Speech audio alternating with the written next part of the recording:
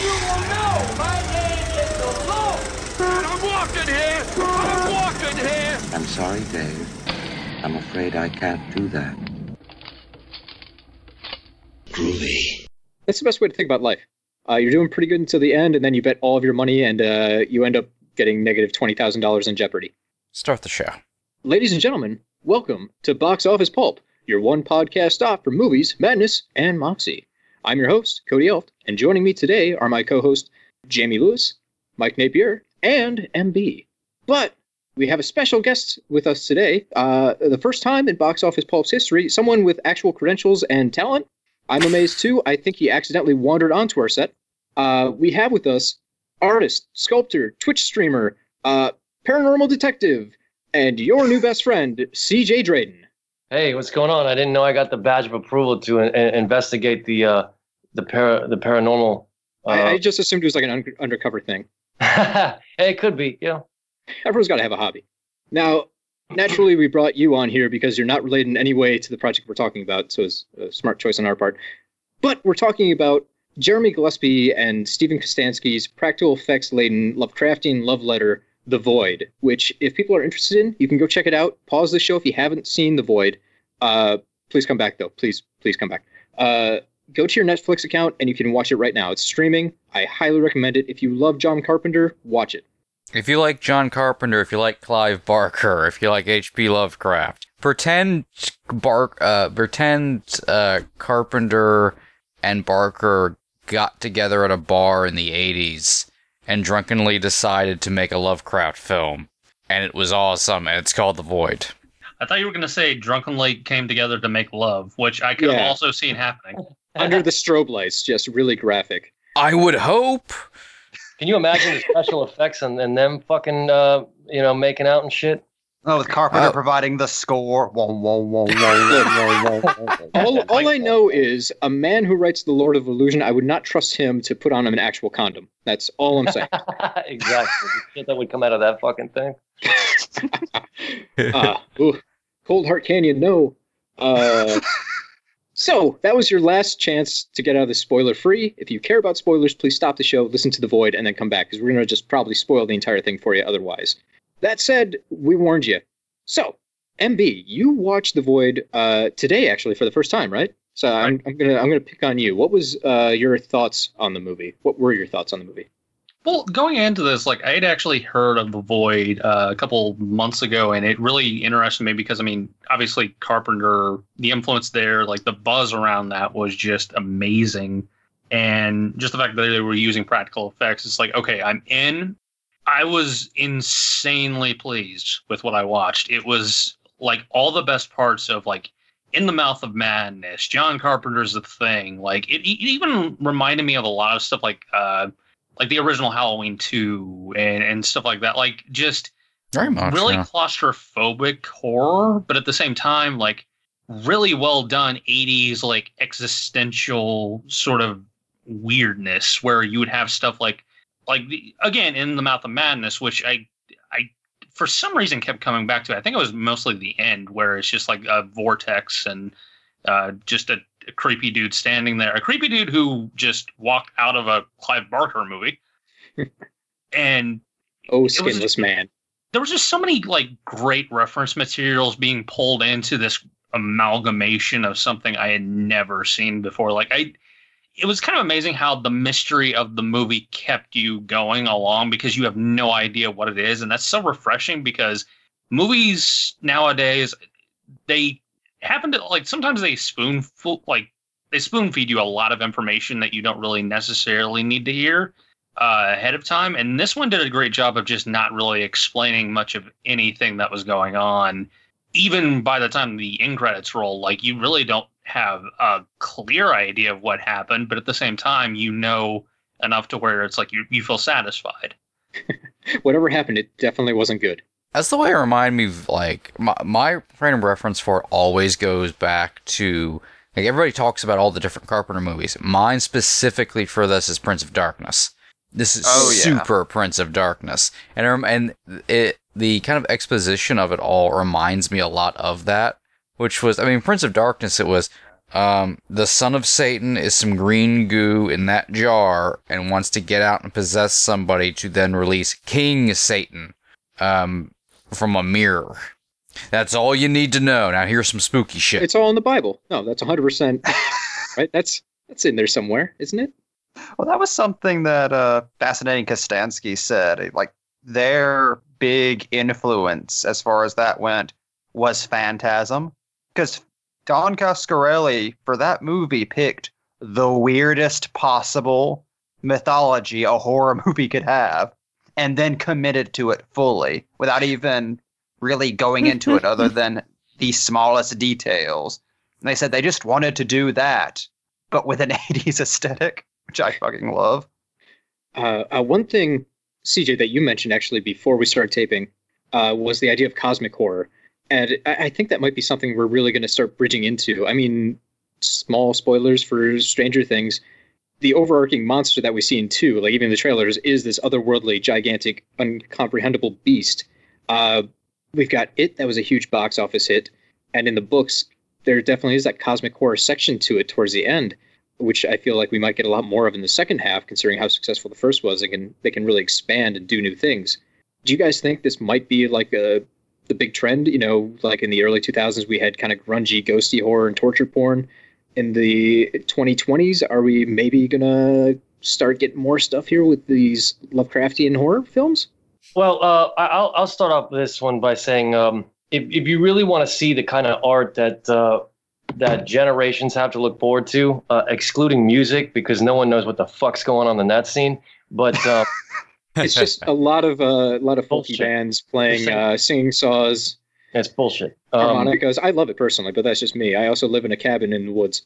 Well, if you're talking about blues, that's one thing, but I don't know, that's a totally different conversation. But that's a whole like weird fucking thing to get into. But when you look at the way art and the type of things that art documents in storytelling and narrative, you kind of have to look at what's happening currently, especially in science. When you saw something like H.G. Wells writing War of the Worlds, half the shit that guy wrote about didn't even exist up until World War I.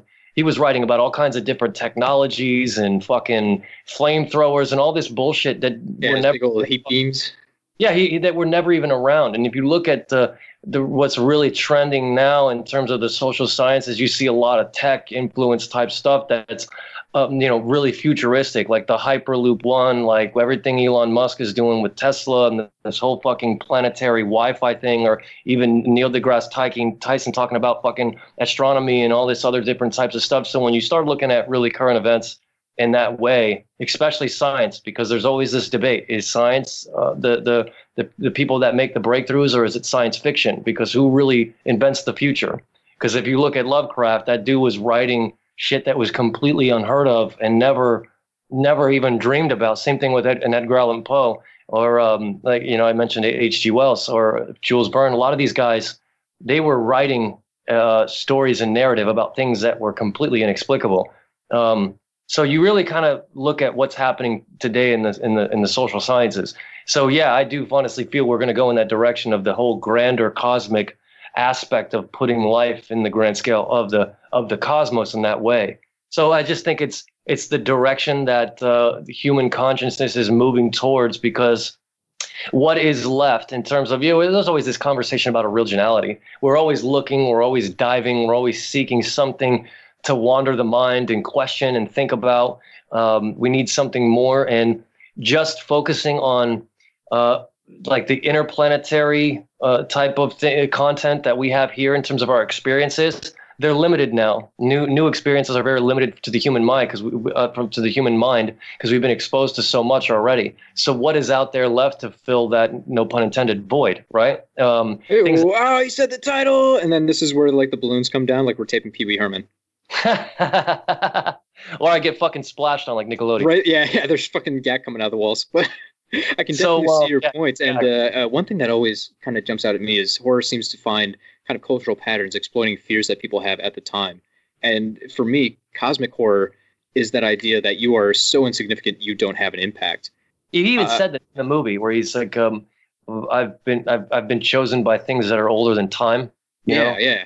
And that's you know, when I heard that line, I've been to quite a bit of places in the world, and then the places that I've chosen to dedicate my passport to were places in the world where their civilizations have focused primarily on the study of time. I've been all through Mexico looking and drawing and painting all the different Mayan ruins in my early 20s, and primarily because I got so obsessed with how like these ancient primitive civilizations tracked time. I went to Prague last year specifically to go see this fucking clock that's in the Czech Republic in Prague. That's towering on the side of this castle that has all these. If you look this thing up, it's fucking insane. Like just all the different things are on it. There's literally hand dials on this clock that track the global position of the sun, the moon, and they all have the symbols on it too. Like you see the sun actually go around this astronomical clock as it goes through all the equinoxes and the fucking the astrological body. Just look at this thing. It's fucking mind-blowing. It was built by a wizard. It has to be. So, that's how I feel about the Mayan calendar when people are like, oh, well, it ended. Well, yeah, because that was fucking really hard to make until that point. I can't imagine going any further. Well, when this guy said that comment in this movie, it's older than time, I really got fascinated with that idea. And I got almost obsessed with it because for a long time, again, pun, my artistic tastes were very, very much involved in this idea that there is something out there that has been older than time that has given mankind the knowledge to be able to track astrological bodies when we didn't even have fucking satellites or any of this kind of shit. So when he said that, it just kind of was almost like, yeah, dude, I could totally fucking buy that line. Like there is something else out there that's completely older than the idea that we've rationalized time. So when you talk about fear, the horror genre manifesting itself out of some kind of fear, I think now the global idea of man's fear is this idea that we are slowly understanding that we are not at the top of the food chain. Like we're just on a rock in the middle of this big ass nowhere.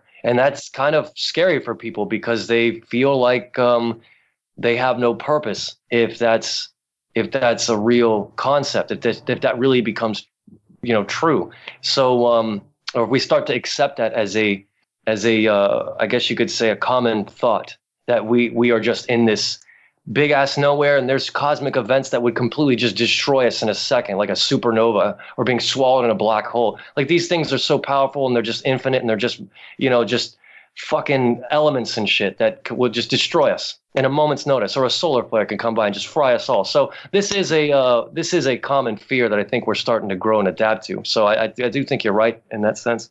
Yeah, and in my mind, it's a little bit maybe even more granular. Right now, it's kind of like an age of everyone gets a voice. Everyone has a Twitter account where they can put out their own thoughts and they can add to a giant conversation. But with all those voices, you have to worry about not being heard, and you have to do something to stand out amongst everyone else. And I think Cosmic Horror can tie into that because you always have that nagging thought, what if no one's listening? I'm constantly screaming, but what if no one hears that? What is the caption for that movie that said that in space, no one can hear you scream? What was that was Alien, man. Yeah, Alien. Yeah, there you go. Yeah. No one can hear you scream. I never really thought about it until you mentioned it, but that whole fear of the unknown really is something that's hit us, like as a Western society, in two big waves. Like in Lovecraft's time, we were facing our first, like the world's first true taste of real globalization, that all-encompassing feeling that, okay, we have legitimate proof now that there is a world outside of our small town. Like all of this stuff is flooding us right now, and for the first time we're realizing, okay, we really are fucking insignificant. And like Cody said, it's like with social media popping up now, we're hitting that.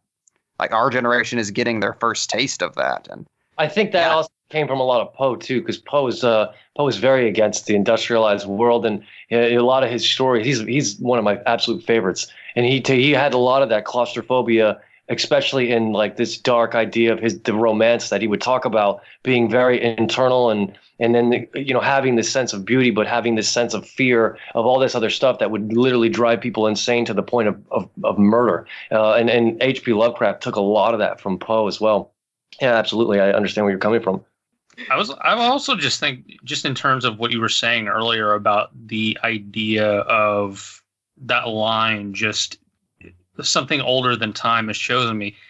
what's really fascinating, I think, about The Void is that it doesn't really, like, when you look at the stuff that's happening, like, in quote-unquote our reality within the movie, there really isn't a definitive time place that we're placed in, because it is very much like, okay, it could be the 1980s, it could be the 1970s, it could be now, it could be anywhere, but everything that's happening around this event, like all the things that are happening beneath this hospital, are concurring in a place that, for all we know, is just some like staple in a timeline that was already predetermined. And it's very, like, the movie itself is almost made to be claustrophobic, because you don't know really anything about the area beyond the hospital, beyond like that one road and that one. At the end of the movie, when they're in that parallel dimension or wherever the hell they went into, when they went into that tetrahedral, when he pushed that fucking doctor monster into that tetrahedral triangle, and they went into this other dimension, he's holding his wife's hand. You don't know where the fuck that is. And this idea that you're talking about just even on our micro level, we have no idea. And I mean this as a quote, when we are. We have zero fucking clue when we are right now. Well, the only thing that we have a reference for that is this idea of Christ. Like we base our relevance from that point of his life, and we can go back or we can go forward, but we really have no fucking idea when we really are. And I think that the ancients of this planet had a better idea of the cosmology of how we exist. The fucking Egyptians used to study resurrection, and there was a Greek philosopher. This is how I really got into Greek philosophy. There was a Greek philosopher, you can't even find his fucking memoirs anymore, that actually witnessed a live Egyptian resurrection, because the Greeks studied from the Egyptians mathematics and all kinds of stuff. And he documented his account. And there was this whole idea that they would only perform resurrections when the planet was at a certain point in the in orbit, because it opened up this quote unquote rift to the afterlife. And that's how they were able to fucking do this. So when you see these half beasts, half man figures, Anubis and all that stuff, the jackal and whatever, this is how they were able to do it. They had a better understanding of time and where the hell we are in terms of the universe. All we have is one reference point, which was from this point of our quote unquote Western Christian background, which is the Christ life. But if you look at every other ancient civilization, it seems like they had a hell of a lot closer idea of where and when we are as a people. So when you see a movie like this, and they talk about like even if they just tap it in there, like we got into this whole conversation about this one particular line, and I think that just stands out in terms of volumes about how lost we are and how much information and how philosophical people can wonder about just this idea of when we are and what the hell that even means about the time factor and how scary that can be. You get what I'm saying? Because It's terrifying. Like The Void and Lovecraft both tap into very similar things, and it's concepts and ideas that we have lost as a modern society. Time, as you said, is like, as it exists now, is a man-made construct that we have essentially controlled and tried to shackle.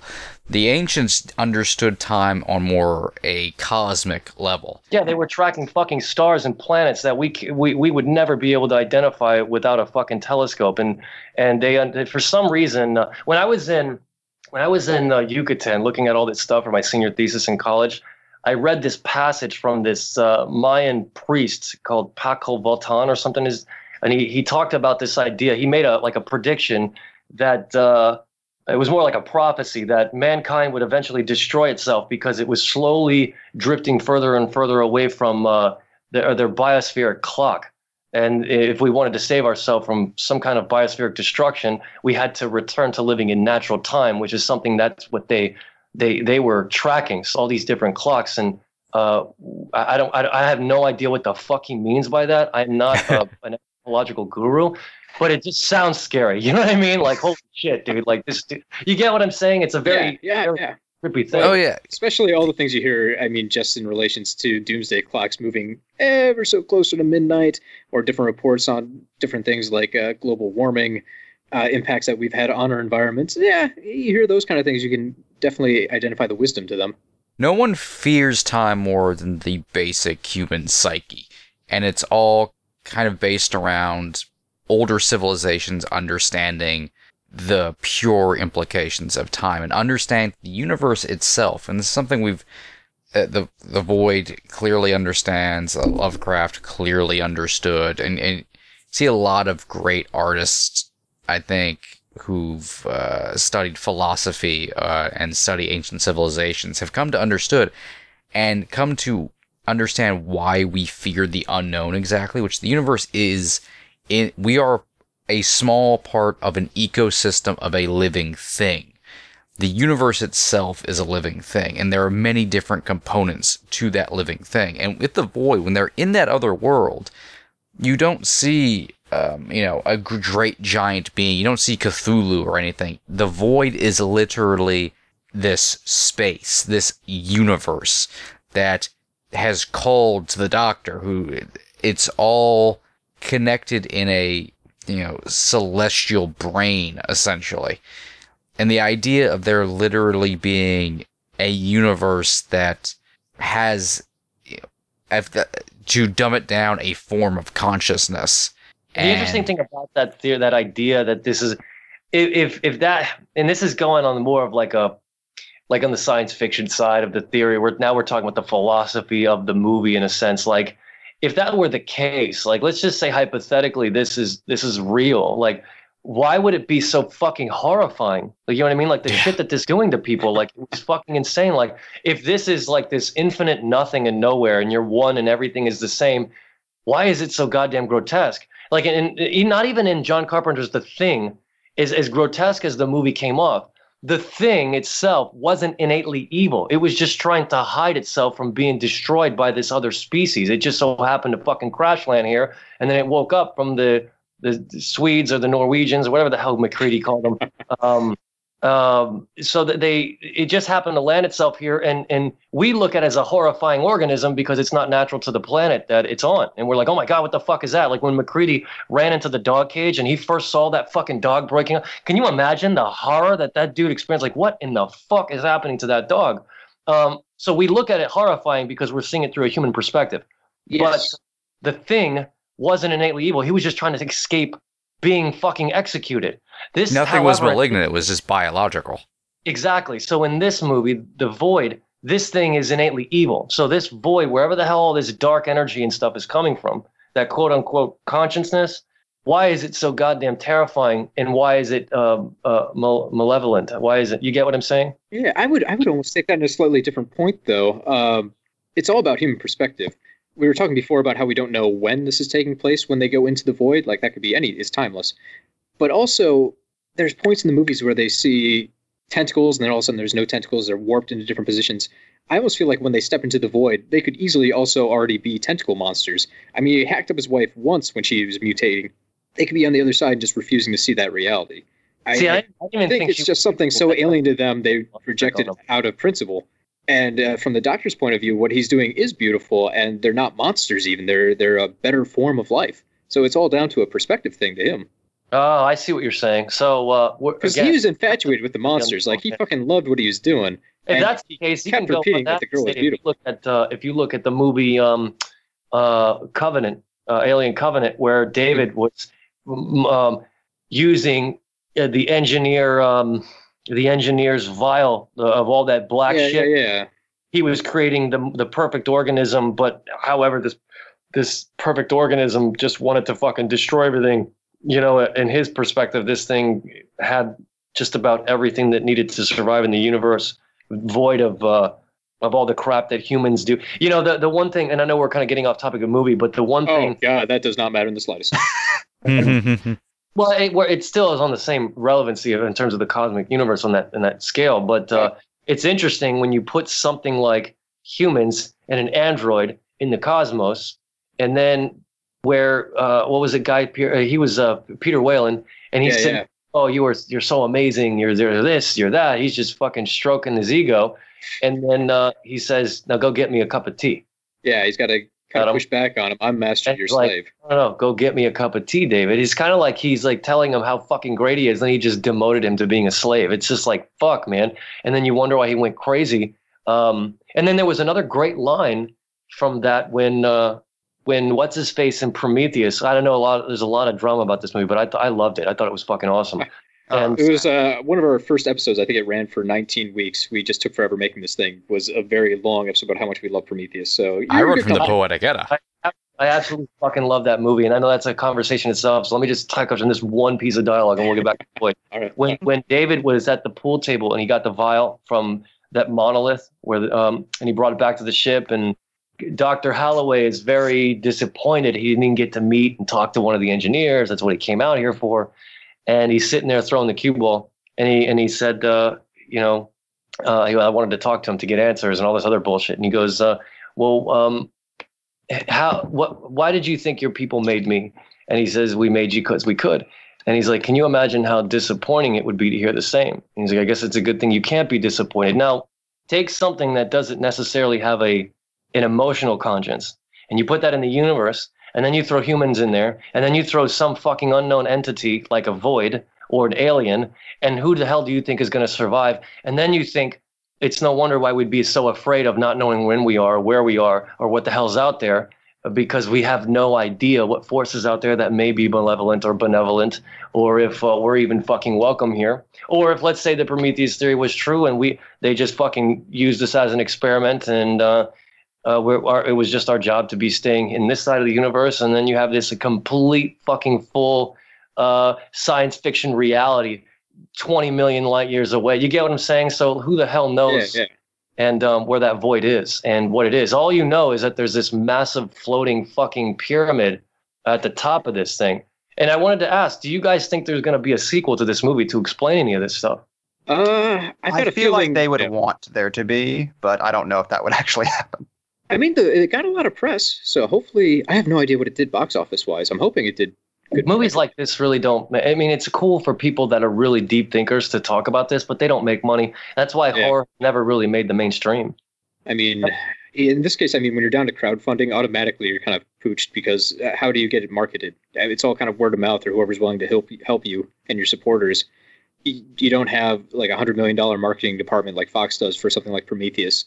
So trying to regain that capital, I'm sure, is incredibly difficult. Well, I think if at this point, if these guys put out like a Kickstarter or a GoFundMe page or something like that for another movie, I'm pretty sure they'd fucking make their budget. No problem. Oh, yeah. Astron's done a couple of things. I don't know if you've seen Manborg, but that was also this crew.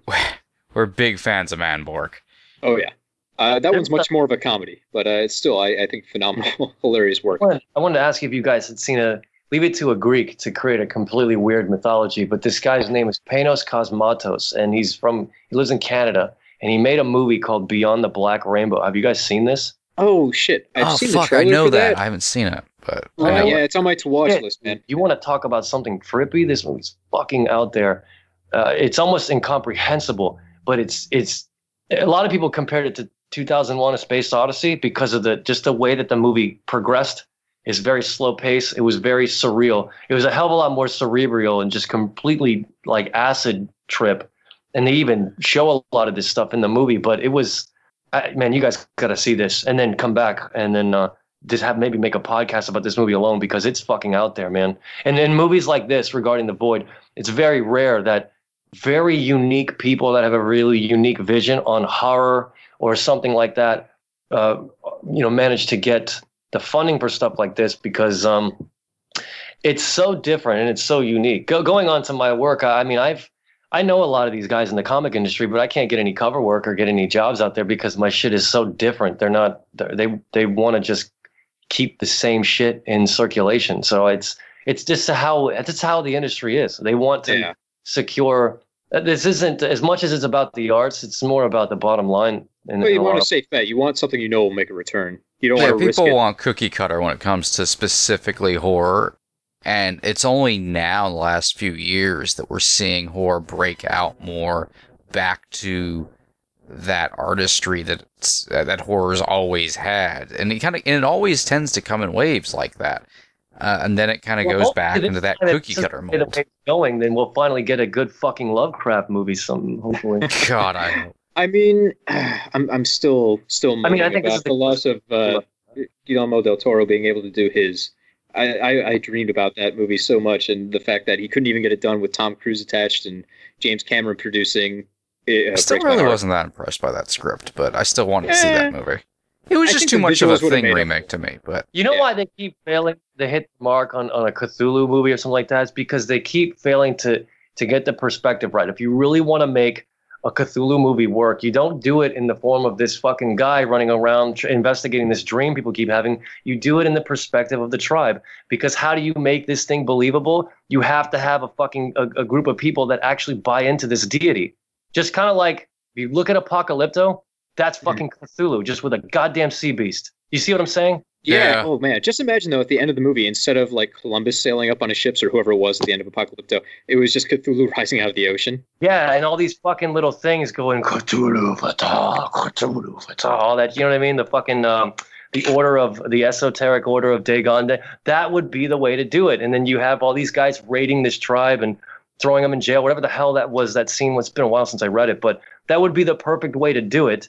Because how do you take something that is so fantastical and unbelievable and make it believable? You have characters that fucking believe it. And that's what that whole statue was about. And here they are doing this pagan rituals and all this shit to this massive octopi face thing. It'd be insane. It'd be amazing. I think that would be the perfect way to go about doing it. That's my opinion. It would make it so mind-bendingly disturbing, too. Did you ever see the Lovecraft Society made a silent film version of Call of Cthulhu? Yeah, it's like a 40-minute long silent black and white version of the Call of Cthulhu, like using a stop-motion Cthulhu monster at the end and stuff. It's fairly faithful to the book, and they use their budget limitations. They kind of embrace them by doing it as a silent movie. It works pretty damn well, actually. And Cthulhu looks awesome. Like, that entire sequence at Relay. That wasn't even my favorite. My favorite Lovecraft is The Shadow over Innsmouth. The reason why I love that one so much is because... well, there's a couple of reasons, and I'm biased because I don't know if you guys have heard this, but the Atlanta Radio Theater Company did live reenactments of his stories, and it was like theater-based performances, but they recorded them with different voice actors and sound effects, almost like what, what's his face, Citizens Kane, what the fuck's that guy's name, the actor? Orson Welles.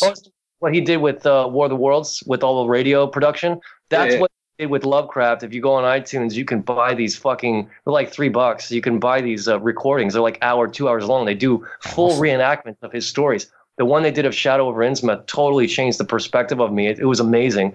The way this guy was going through this town and the voice actor describing this and having these interviews with the people looking at the tiaras and describing the town, how it was destroyed and the way that the people looked. It really changed the perspective of that story. It's very fucking creepy. I guess for me at least is because I kind of go and travel to like these off the beaten path places to get inspiration. Like I was saying, this last year I went through Czech Republic and I went through Romania. I took a sketchbook through Romania and I just backpacked to go to all of Vlad the Impaler's castles. That was been a childhood dream of mine, and it was fucking awesome. I had a great time. But it does sound fucking awesome. You see a lot of derelict places. You have seen poverty like I've never believed I would see in Eastern Europe. But so when I would listen to that fucking story of the Shadow over Innsmouth and the way he was talking about this town, Innsmouth, it was a little bit more real to me because I've kind of like experienced those derelict places, and it just filled my head with some horrors I couldn't get my head around. So when he's trying to get away and he's hearing the fucking locks and the doors banging open, he's jumping out the window and he's trying to hide from these fucking creatures from the esoteric order. It's bone chilling, man. Like you got to listen to these recordings. It's fucking awesome. I could never go back to listening to audiobooks again. I read a lot, but I don't listen to audiobooks, but I would never be able to listen to audiobooks after hearing these live performances. They're incredible. They really Sounds are. Amazing. Yeah, you can find them on iTunes. They have them for At the Mountains of Madness. They have them for Dagon. Dagon was pretty good, but The Shadow of Innsmouth was definitely their best performance. I gotta check this out. I'm very unimpressed with most other Lovecraft's audiobooks, so this sounds awesome. No, I would not rave about that kind of shit, but this isn't even an audiobook. It's a theatrical performance that was recorded for radio, and they did them live at DragonCon in Atlanta several years back. They're fucking amazing. It's really awesome. Awesome. Speaking of At the Mountains of Madness, it blew my mind to read an interview with Jeremy Gillespie, where he revealed what the origin for the Void was, which was he was working in an office that was like one floor above where Del Toro was working on At the Mountains of Madness. Oh, and he just years ago he was doing that project when he was trying to get that project. Yeah. And he just overheard him talking about how he was going to do Lovecraft in a way that no one had ever seen, but wouldn't go into detail. So that captured his imagination for years, imagining what would that have been? How can you do Lovecraft in a way no one's seen? And after Mountains of Madness folded, he just thought, well, maybe I should do that. Someone's got to step in. The thing about Guillermo del Toro, too, is this guy is so capable of doing very unique, interesting artwork, but he always gets pigeonholed into doing all this fucking like big budget pop culture garbage like Pacific Rim. You look at his like personal stuff like Pan's Labyrinth. It's fucking incredible work. And this is the kind of shit that this guy could dedicate his life to, making fucking amazing art. But obviously he has to get the money, so he does these I don't know how I felt about Pacific Rim, but I just thought it was a bullshit movie. Especially because like you look at what the guy's capable of, and this is the kind of shit he's putting out. It's like, come on, man, get your shit together. Like, stop doing this garbage and do good stuff, you know? We don't need the strain. Well, I mean, it's easy for me to say that, but I know he probably got paid $10 million to make that movie, and that would give him the money to do other things. So I'm not in that scene, but it just that's the funny thing about the kind of conversation we were having prior when I first got on was having to do certain things to get to where you want to go, like the show I was telling you I got option for. Even someone as big time as Guillermo del Toro still has to do those kind of projects to do the kind of shit he wants to do. Isn't that fucking insane? He has a big enough name in the world to be able to say, hey, I want to work on this project. I'm going to go do it now. But even still, he has to fucking cater to the machine. It's crazy. Well, I mean, you follow his career, and he normally announces like 10 projects at a time because he's trying to make anything, and he knows most of them are going to die. His name alone is not to get enough to get these things made, which is a real shame. I don't know if you followed all the Pinocchio movie he was trying to make, but that was just announced as dead the other day. He was coming out. It was based off of Gris Grimley's book, Gris Grimley's version of Pinocchio. And the only reason why I even knew this existed, because at the same time Gris Grimley was releasing his Pinocchio book, I got endorsed by Stan Lee to release The Wooden Heart, which was my Pinocchio book. I love it when those kind of things happen. Like you have Armageddon and a Deep Impact at the same time. Well, by no stretch of the imagination did my book do better than Gris Grimley's. Gris Grimley's a big shot illustrator. Was his book endorsed by Stan Lee, though? Sure, but I'm an independent content creator, an artist that with no backing by any studio. You're talking Gris Grimley's been doing projects with Pixar and all these other big shot companies, so he's got a hell of a name. I'm solely independent, so it's a big. And on top of that, he was being optioned by Guillermo del Toro. I mean, that's fucking crazy. Sure, my book got endorsed by Stan, but and I met him and I hung out with him a couple of times. He's a nice guy, but it's very different when you're working with someone like Guillermo del Toro, who's in his fucking artistic prime, and being recognized, him recognizing your saying, I want to do your shit as a movie. That I don't think I would survive that interview. I think I'd just die. You know what I mean? Like. So there's something incredible about someone saying, I want to spend a very long, specific portion of my life trying to do your thing. Yeah, it's a very flattering thing. Like I said, Gris Grimley is a great illustrator. His book is awesome. I have his Pinocchio book. It's really cool. And I felt that they would have did an amazing project. Again, the only reason why I knew about it is because I was trying to get mine done. And I was looking for a publicist and all that stuff, but it just went straight independent, and I produced it myself. And again, I'm not one of these types of artists that's trying to get into awards and all this shit. I've never really been that fucking vain. In fact, I really don't care for that kind of notoriety. It's personally satisfying for me to at least know that I'm finishing fucking projects and I'm getting things done and people are seeing my stuff. I've never really been this kind of guy that wants to do things to get the notoriety and to be, Mr. Big Shot so-and-so. It doesn't really matter to me whether things take off or not, because it's just good enough for me to know that I had some thoughts like the first time I went to Greece and I was looking for the inspiration to write a new book. And I started coming up with all these ideas because I read a lot of physics and I like astronomy and I love Greek mythology. And I started coming up with these ideas to mix these parables together and how I can write like a fantasy, a story. I wanted to write something fun like Sandman, where you're following this kind of cosmic deity on a journey to complete his task. And I really like Sandman, so I thought I would kind of use some of the structure of that to build my own fantasy. And I like a lot of mythology and in the Greek sense. So I was out there doing this project and I'm thinking to myself, cool, I'm just going to get this fucking thing done. It never occurred to me, let me enter this into a contest. Let me see if I can get this option to a film.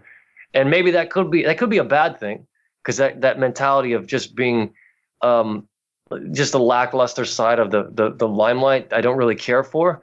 But at the same time, it's just good enough for me to get those thoughts and that artwork out and those ideas out so I can move on to something else. Like, that was out of my mind. Let me try to see what I can do. It's purely about being better as an artist and as a storyteller. That's my whole motive. Yeah. I know I kind of did that segue. I don't know if you saw that into the artwork. It was smooth as butter. Honestly, better than most of the segues I've ever done in my life. But I have to ask, so when something comes out, like you realize there's the Grimley version of Pinocchio and you've got your version of Pinocchio, do you like have to hold off on reading his until you're all done with yours, make sure it doesn't touch anything you're doing, or do you have to read his to make sure you don't touch anything? No, his is just the original lore with his illustration. It was just basically mine was a very different idea. Like it, a lot of the reason why I like a lot of this trippy, surreal shit is because I'm a pretty deep guy and I think a lot and I read a lot, and a lot of the things that I write are very there's a poetic sense to the way that I write, but it also has a lot of really unique cadence and rhythmic fashion to it. So it's kind of like poetry in a way, but at the same time, I was trying to incorporate story structure into it. With The Wooden Heart, it didn't really happen that way. It was just this gigantic streaming flow of consciousness with panels to follow this character out, so you can kind of match the imagery to what the personal poem was about. It was a very dark, very surreal story. It really had nothing to do with Pinocchio. It was more just like I used it as a tool to tell a message, to send a message through the book. You get what I'm saying? So the things that was, I guess the reason why I wrote that was because there was a time in my life where I was going through some things, and I was sitting in my dorm in college after I had got back from this Mexico trip to do my thesis, and I was dealing with a lot of things, a lot of it from childhood, and I was just I had I had like a fucking handle of tequila or something, and I just saw the Pinocchio book on my bookshelf in my dorm, and I just picked it up and started reading it, and I just entered it with a different state of mind, and the way that I had written The Wooden Heart, I was seeing that as I was reading Pinocchio. So I just wanted to kind of start out this idea of getting into what I truly love, which is telling stories with a Pinocchio story, just to kind of get some of those things out. And that's why I went to Greece, to get into something that made me feel good and always had captured my imagination when I was a child, which was the Greek mythology, because I wanted to take the lessons I learned after building that project from just being a complete personal, surreal, fucking dark place in my head, and then actually get into telling stories about a character that you can follow on a fantasy journey that has deep content, the kind of things I like to read about, which is fantasy and physics and stuff like that, but make it fun for people to want to read and follow your character. So those are the things that I was learning from that, and that's technically why I'm going back, because when I went to Greece the first time, I was in awe of everything I was seeing. It was just this massive ancient world that it looks like it's like some shit out of the Lord of the Rings, like you've never seen before. And I really couldn't get any drawing done because I was completely overwhelmed with the just sheer size of this fucking place, this ancient empire. And so the ideas were, it was just like a river of quicksilver. And now that I've written half the book and I've been doing all the work for the book live on Twitch, there's so many different things now at the point in this book where I'm going in the Zero Mirror. It's the name of the project. Now it's like, okay, now there's specific things that I want to go see. Now there's things that I want to go get more into, get more knowledge and get more inspiration from. Like the Zero Mirror is a portal in the center of the universe. And the Minotaur is blocking this portal from my main character, which is Pluto, from going through. because he thinks his orbiting moon got sucked through it. So the whole book is about the planet Pluto. His orbiting moon gets lost, and he goes on this fucking grand journey through this universe that I'm building to find this moon. He gets sucked into all these different planets and creatures, and you really don't know what's inside the Zero Mirror, but all you know is that the Minotaur is blocking it off, and if he wants to go through, he's got to go through 10 trials. And the trials send my character all around the fucking universe. And there's a lot of deep thought in it, but there's a lot of fun. There's a lot of action. There's a lot of cool stuff in it that I get into. And again, there's a lot of it's with Greek mythology. So going with the idea of going back for specifics, now I want to go to Crete because to see this fucking labyrinth, if it's still around. I know they've lost it near World War II because they lost this fucking thing. I guess the Nazis used it as a weapons cache, the actual fucking labyrinth that the myths were based off, the Minotaur. So they used it as a weapons cache, and then I guess they hid it. So I think this thing's been lost during World War II, but then I was doing some more research, and there's this ancient city, maybe, I don't know, 3 or 4 hours from the main airport in Crete, and they say that the labyrinth is right there. Now, whether you can go in or not, I'm not sure. I think they found it or they were hiding it. I'm not sure. I believe you can go in.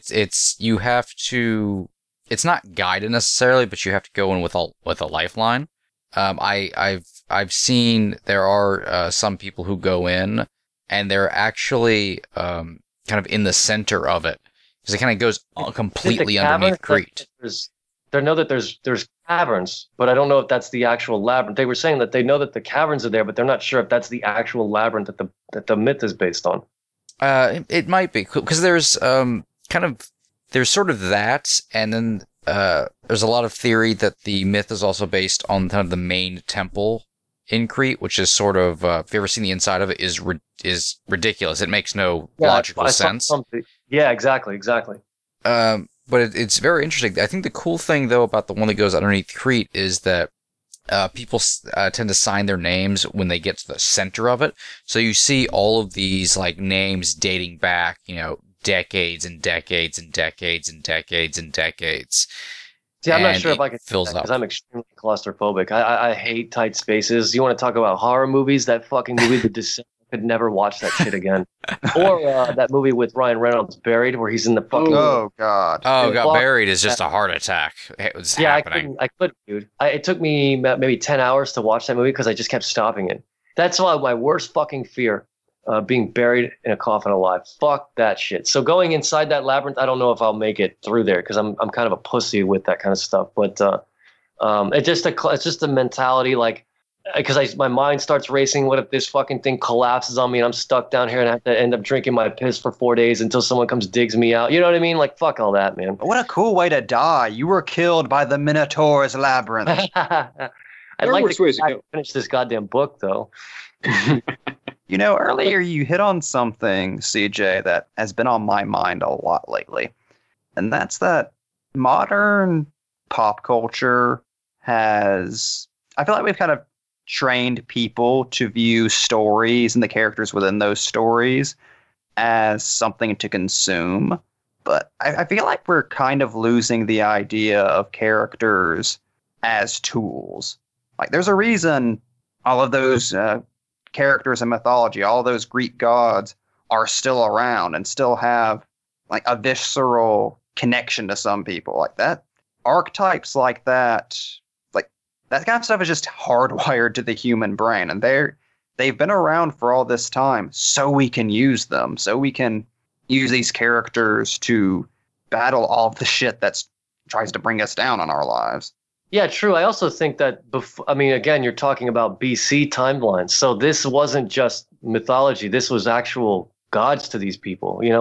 Last time I was in Greece, I was hanging out. I checked into the hostel that I was at. I just crashed in a hostel. Keep the fucking budgets low. You just go out there and you meet some really fucking cool people around the world when you do that, man. It's really fun. It's almost like an RPG game. You meet all these different people together and you go off and see shit, and your party breaks up. It's fucking awesome. So I was talking with this guy at this bar, older gentleman, native Greek. I guess he met some fucking French girl at the hostel, and I guess he fell in love with her, and he was hanging at the hostel all the time. So he's actually a good friend of mine today, and he's picking me up at the airport when I go back. And this guy is a super cool dude, and this is just the way the Greeks are. Now, regarding what you're saying, getting back to the point here, I sat down with this dude at the bar in the hostel for like, I was just there drinking, and he just started talking to me, and we just started bullshitting. He's like, "Oh, so what brings you to Greece?" I was like, "I don't know, man. I've just been wanting to come here since I was a kid. Like, I've always been fascinated with it, reading the lores.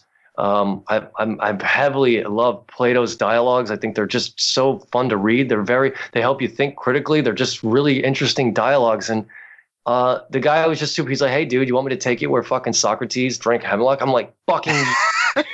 Yes. You know what I mean? Yeah, why not? So I just jumped in this dude's car, and this is the way the Greeks are. They're very open. People like foreigners that come to see their land, their culture. They love that shit. They'll invite you right in their homes, homemade wine, fucking octopus and olive oil right out of the Aegean Sea. They'll just fucking feed you and talk and bullshit, and they'll be your best friend.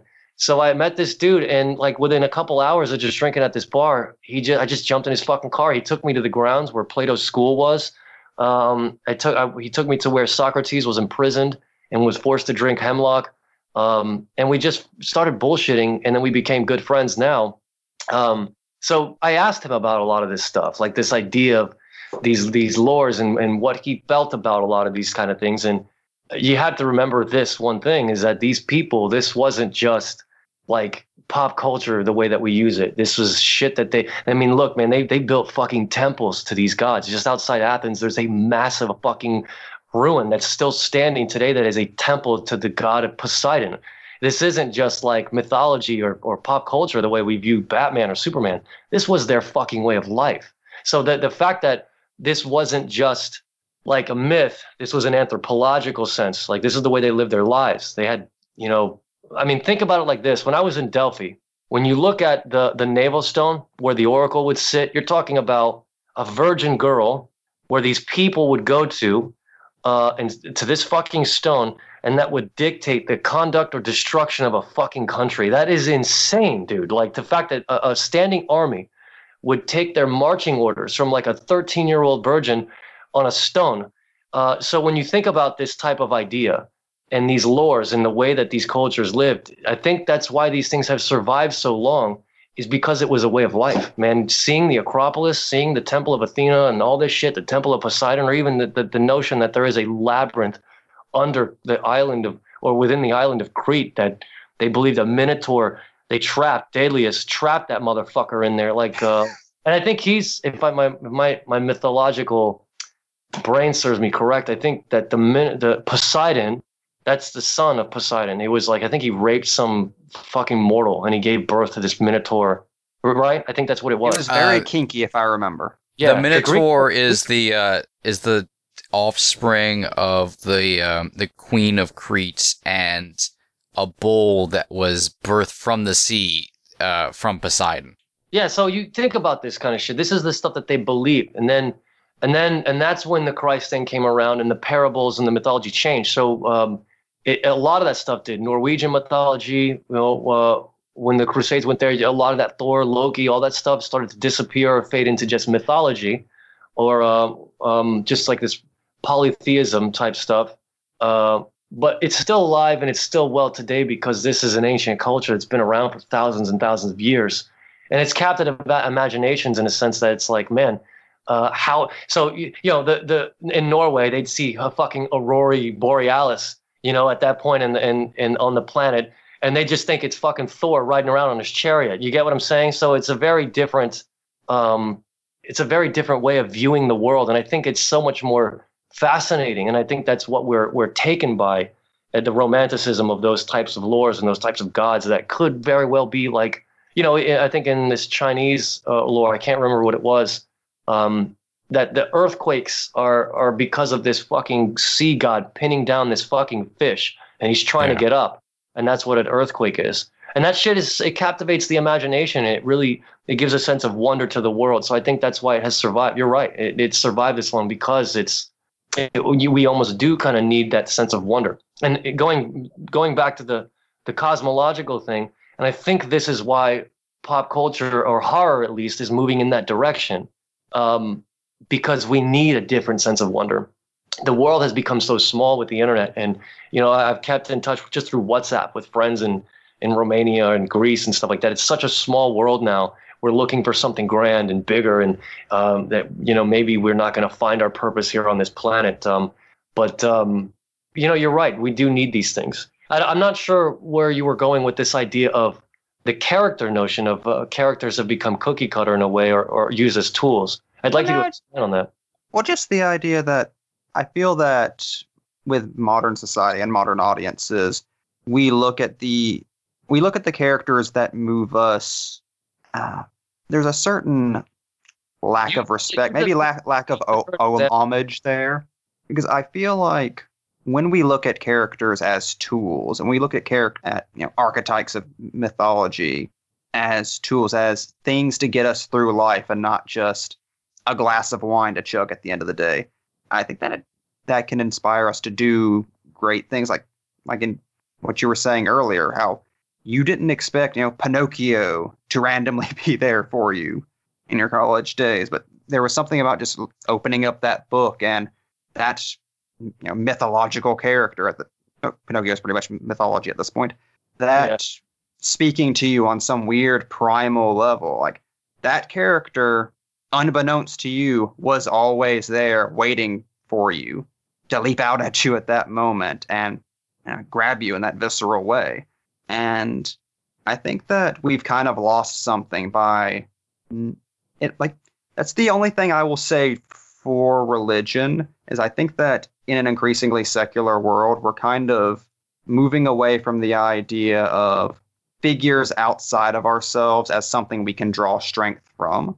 Yeah, I see. I definitely see what you're saying. Yeah, it's look, and that's where and that's why I've stayed very, especially if you see enough of the world, you kind of keep yourself open to a lot of different religions, because the fact that societies were built on these ideas of all these different types of gods, and you got in the Mayan culture they have fucking the Kukulkan, the snake serpent, and all this kind of shit. It's just such an interesting thing to learn about, all these different ways of perceiving the world, or where all these different icons and all these different things come from.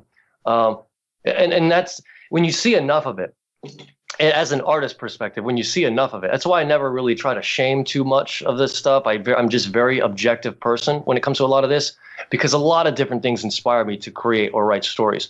And I feel like the minute I start shutting something off, I feel like I might miss an opportunity to learn something. So using the Greek myths as a way to go from one end of the spectrum of writing something that was extremely personal. I think the Pinocchio thing, using this as a tool to serve, was self-serving to get out some of my own dark passions or pains. I was at a time where I was doing a lot of root stuff. My grandmother's from Sicily, my grandfather's from Italy, so I was indulging in a lot of different things and content from that. Hell, I even went back to Italy several times to do my roots thing, and then went all the way into the middle of Tuscany to find this Pinocchio theme park that's just in the fucking middle of nowhere, because I just had to see it. And it's not really a theme park. It's just like this little garden with all these different childlike attractions and sculptures. It's like celebrating the literature. And as you wander through these little fucking alleyways in this garden, it like narrates the fucking literature for you. And you're seeing all this different, really cool art pieces and whatnot. I just had to go fucking see it, because it was on this journey of self-discovery and figuring out myself and understanding where my family came from, and putting a book out that was very fucking personal. I went in the complete opposite end of the spectrum, writing a story, which was fantasy. I wanted to do something that wasn't so personal, that had a lot of personal, when you write, obviously, and you make art, it comes from a certain personal aspect, but it wasn't so fucking blatantly obvious that I was dealing with some things. You get what I mean? It was more of a journey, again, that you can follow a character on. And I chose to use the Greek myth because it was something that made me happy. Now, going in terms of the excavation side, the idea of discovery and seeing all these different lores and religions and where all these different deities and stuff come from, I think a lot of the reason why I'm so open to learning about a lot of this stuff is it comes from childhood. I know it's going to sound really dumb, but Super Metroid. When you look at Super Metroid or a Metroid game in general, you are this scavenger in a bounty hunter suit, going to all these different foreign worlds, and you're excavating and finding artifacts and building up your fucking suit and encountering all these different things. And in the process of excavating this world and seeing this world, you're encountering other different species that have left hieroglyphs leaving their story or how their civilization fell, and the kind of knowledge and the journey that they were on, and how they were kind of one with the universe, like the Chozo or the Luminoth in Metroid Prime 2.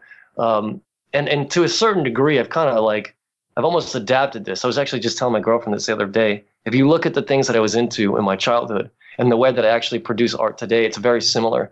I'm not Samus with a badass bounty hunter suit and a spaceship, but I'm still kind of going off to these little foreign worlds and deriving inspiration from the knowledge that these cultures and their religions have left behind as musings of a distant ancient world that will never ever exist again, that have left fucking artifacts and just like this very, very brief moment of history that you see these civilizations. It's just fascinating, man. It changes your life in a way, and it really does open you up to so many different ideas to create things, and that's why I've never cared about the award ceremony or any of it, because the journey to me is the destination with all this other stuff. Finding purpose in what I'm doing, finding purpose in myself. And that's why I love exploring all these ancient mythologies and ancient gods and all these different religions of how they talked about.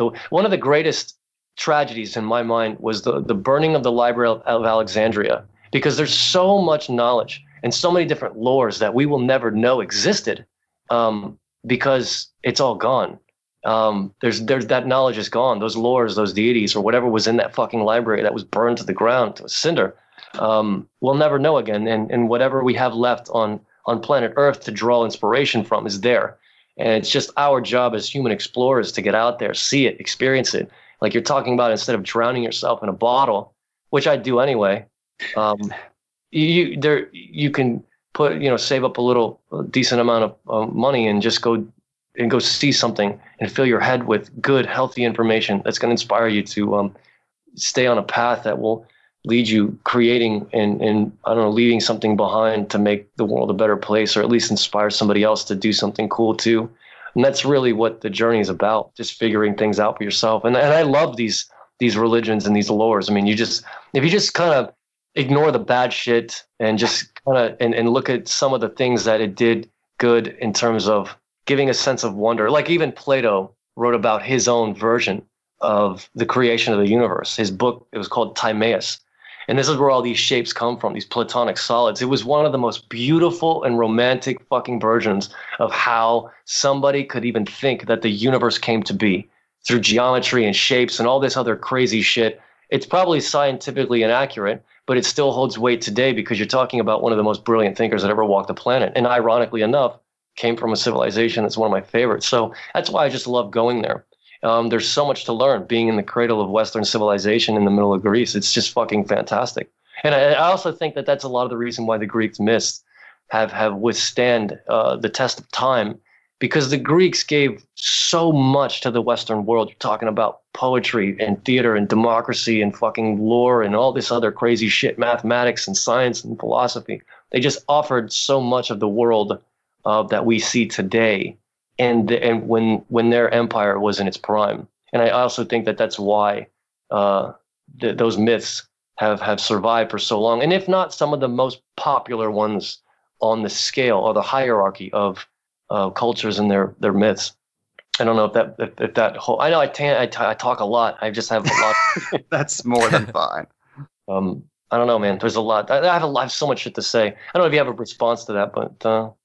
Well, what's fascinating to me, just from a lover of storytelling, is a lot of things you're saying are very much as to why, and going off what Jamie was saying as well, kind of a combination of the two, is why storytelling is so powerful. But it doesn't have to be, a fictional thing someone's writing down. Be it looking at old civilization, or reading a book or reading about old mythology. It works the same way the Greeks used their beliefs, their mythology, is when you sit down and you allow that lore to affect you on an existential level, to enter you, then you get more, it just inspires you more, and you allow that lore to be larger than yourself. I think it's what separates religion for the ancients back then to a lot of particularly Western religions now,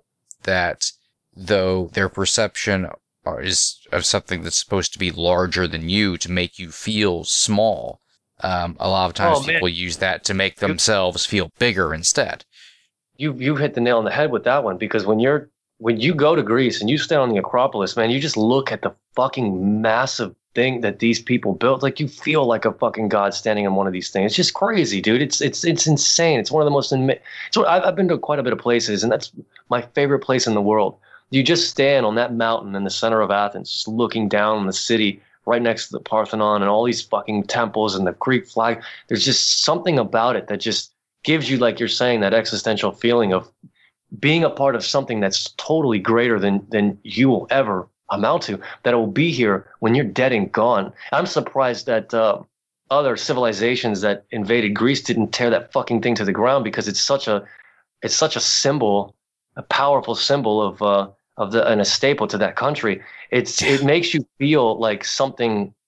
Like, I remember the first time I landed there in 2015, I almost wanted to cry, seeing like the Greek language in the airport and all this other stuff. And I know it was kind of expensive, but I took a taxi from the airport all the way into the city because I wanted a personal experience. I didn't want to take an underground subway. I wanted to see the land that I've been dying to come to since I was a kid, reading about all this shit. And, being 29 at the time, I just fucking sat in this cab and it was just looking over the landscapes and the mountains. And as soon as we got near the city, the cab driver just like pointed at he's a Acropoli. And I look over, I was like, holy shit, dude, like a fucking crazy smirk came on my face. I'm like, I'm fucking here. Like, this is badass. I'm in a part of the world where lore and legend have survived thousands of fucking years, where philosophy and intellect and science has influenced the world. I'm in the cradle of the West, and it just so happens that the people are so fucking cool over there that they want to teach you about the ancients. You know what I mean? It's just so neat, man. It's just such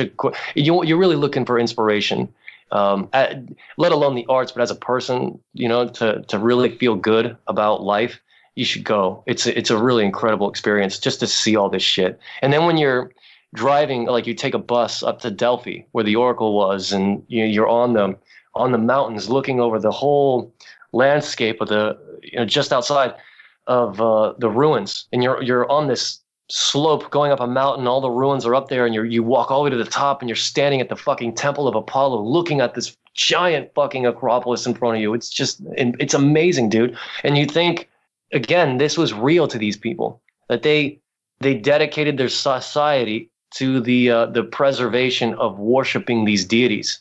Their faith built that. It's solid. Exactly. And the Temple of Apollo and all that, it's amazing, man, to be standing in something that's just like, for thousands of years people would come to honor these gods. You get what I'm saying? It's just a fucking crazy. It's a surreal experience. It really is an existential experience. And to think that that I could even write, I would use my own talent to try to, and my skill to try to create my own, my own story around some of this, not direct interpretations of their lore, but I'm using the archetypes to create my own story around some of this stuff. Is just super fucking neat to me, because I have a wealth, like a whole well and cache of now friends I've made over there in a country that I can always go back to dive into and get inspiration. It's just fun as fuck, man. It really is. And this is what I love about being an artist, is you have the ability to not just dedicate yourself to one discipline. Whatever is ticking around in your heart and your mind, you can completely dive into that subject wholeheartedly and just get whatever the fuck you can out of it. And go, balls to the wall, and even like what I'm doing, taking trips to these places to be fully immersed in the environment, and then come back with a wealth of knowledge and inspiration and build something so cool. And I think this is what some of the best artists do. I really do. I think Guillermo del Toro is the filmmaker he is because of that. I think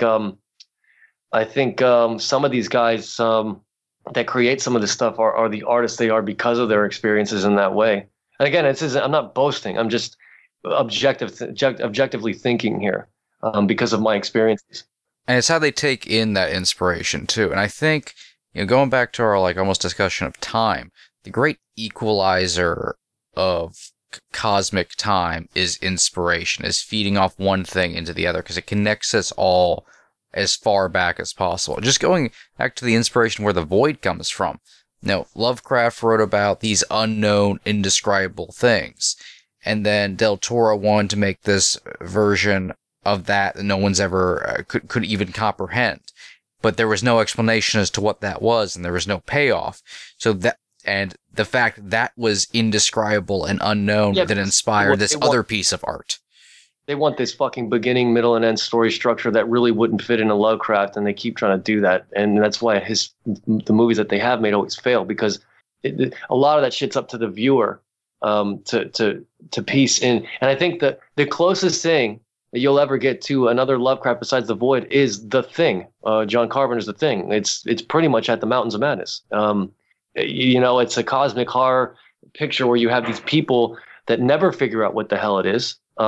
It kind of just goes, it was in hiding for a long time, and they're just sitting there waiting to die because they have no, Childs and MacReady are just sitting at the end. It was probably the closest thing to Lovecraft that we had that was successful in the mainstream other than The Void.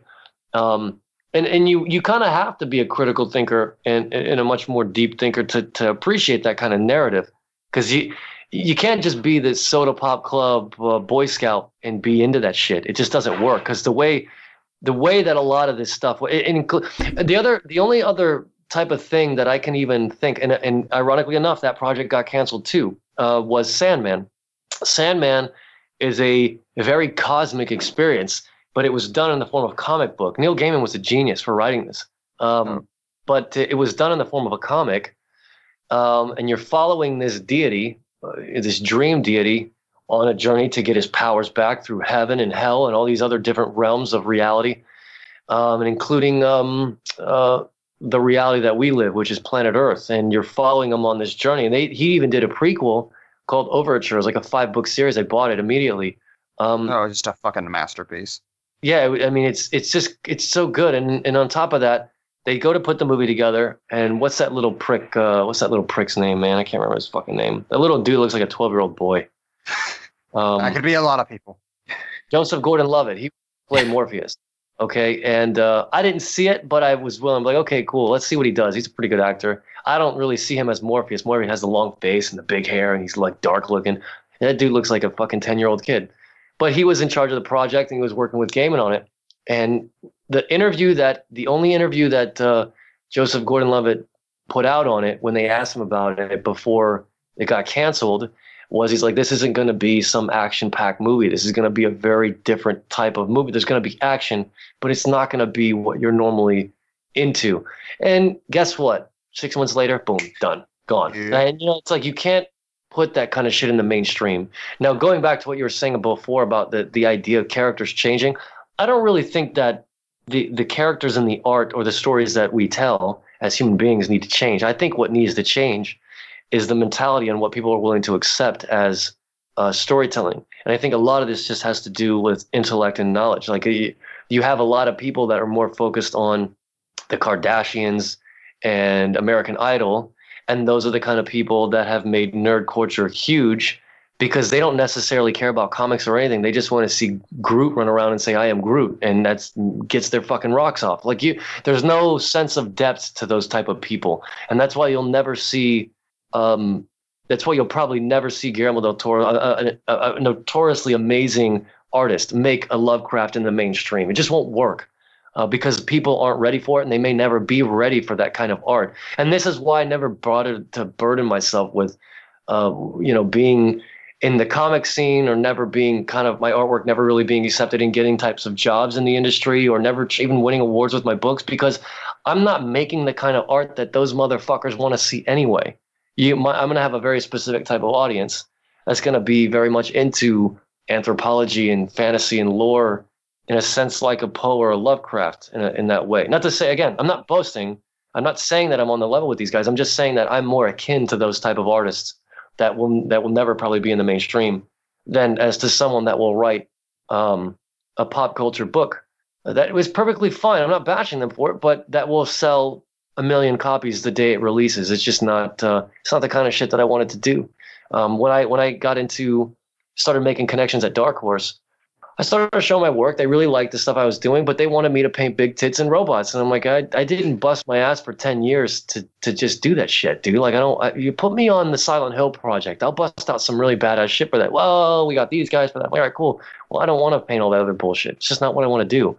I worked my ass off to expand my mind, to grow my heart and my skills, to do something that I felt, was meaningful to me and can leave somewhat of a decent mark on the world. I don't want to contribute to the mass dumbing down of the population. And again, I'm not saying that I don't enjoy good pop culture. I enjoy it like as much as the next fucking guy. I'm looking forward to with my girlfriend to go see fucking Ragnarok Thor. I want to enjoy it, but that's not the kind of artwork I want to make personally. I don't know if that makes sense. So I don't really necessarily think that people, the characters and stories need to change. I just think that people need to fucking grow up a little bit and get a little bit more experience under their belt before we can start getting things like The Void or H.P. Lovecraft, and where we have more people listening to dialogues like this and dissecting this kind of entertainment, this kind of art that really does change the mindset of of mankind. Because artists that make really interesting stuff, it's always this stereotype that they're never really appreciated until they're dead, because it has taken a while for the collective consciousness to grow to the level that motherfucker was at. I think Edgar Allan Poe was dead 3 years before anybody gave a fuck about the guy. That's crazy. He was just dead and buried, and somebody picked up the Telltale Heart and go, and holy fuck, this is a masterpiece. You know what I mean? That's just crazy. So it really takes the world time to catch up to somebody that's truly in tune with the world around them and pumping out really amazing work. I think Lovecraft, his work didn't take off. I mean, I know he had a cult following in his day. But he died broke. He died young. He died in his 40s from some stomach illness or some shit. Yeah. Yeah. And it took a while for his shit to take off. It just takes a while for the collective consciousness to catch up to the genius of something like a Lovecraft. I don't know. It's just a very interesting thing. And I think that the entertainment industry it's there for one thing, and that's just there to entertain. It's like what you say about drinking a bottle of wine at the end of the night. That's mostly what people use it for, as a kind of a sense of substance abuse in a way, to get out of the fact that they just work 9-10 hours and they're busting their ass. And that's totally fine, man. People work hard, they want something to enjoy, and they want to shut off for a while. But yeah. And I don't want to sound like a selfish guy, but because I'm in this 100%, I was always looking for something a little bit more, and that's why I've spent my life traveling and seeing things and growing my work in that way. And the more I travel, the more I grow in the mind and the heart. I feel more alone, because the more you grow in your mind, the less people you have to relate to, and I think that it makes me. I have like a Dr. Manhattan complex. I'm like drifting away from reality.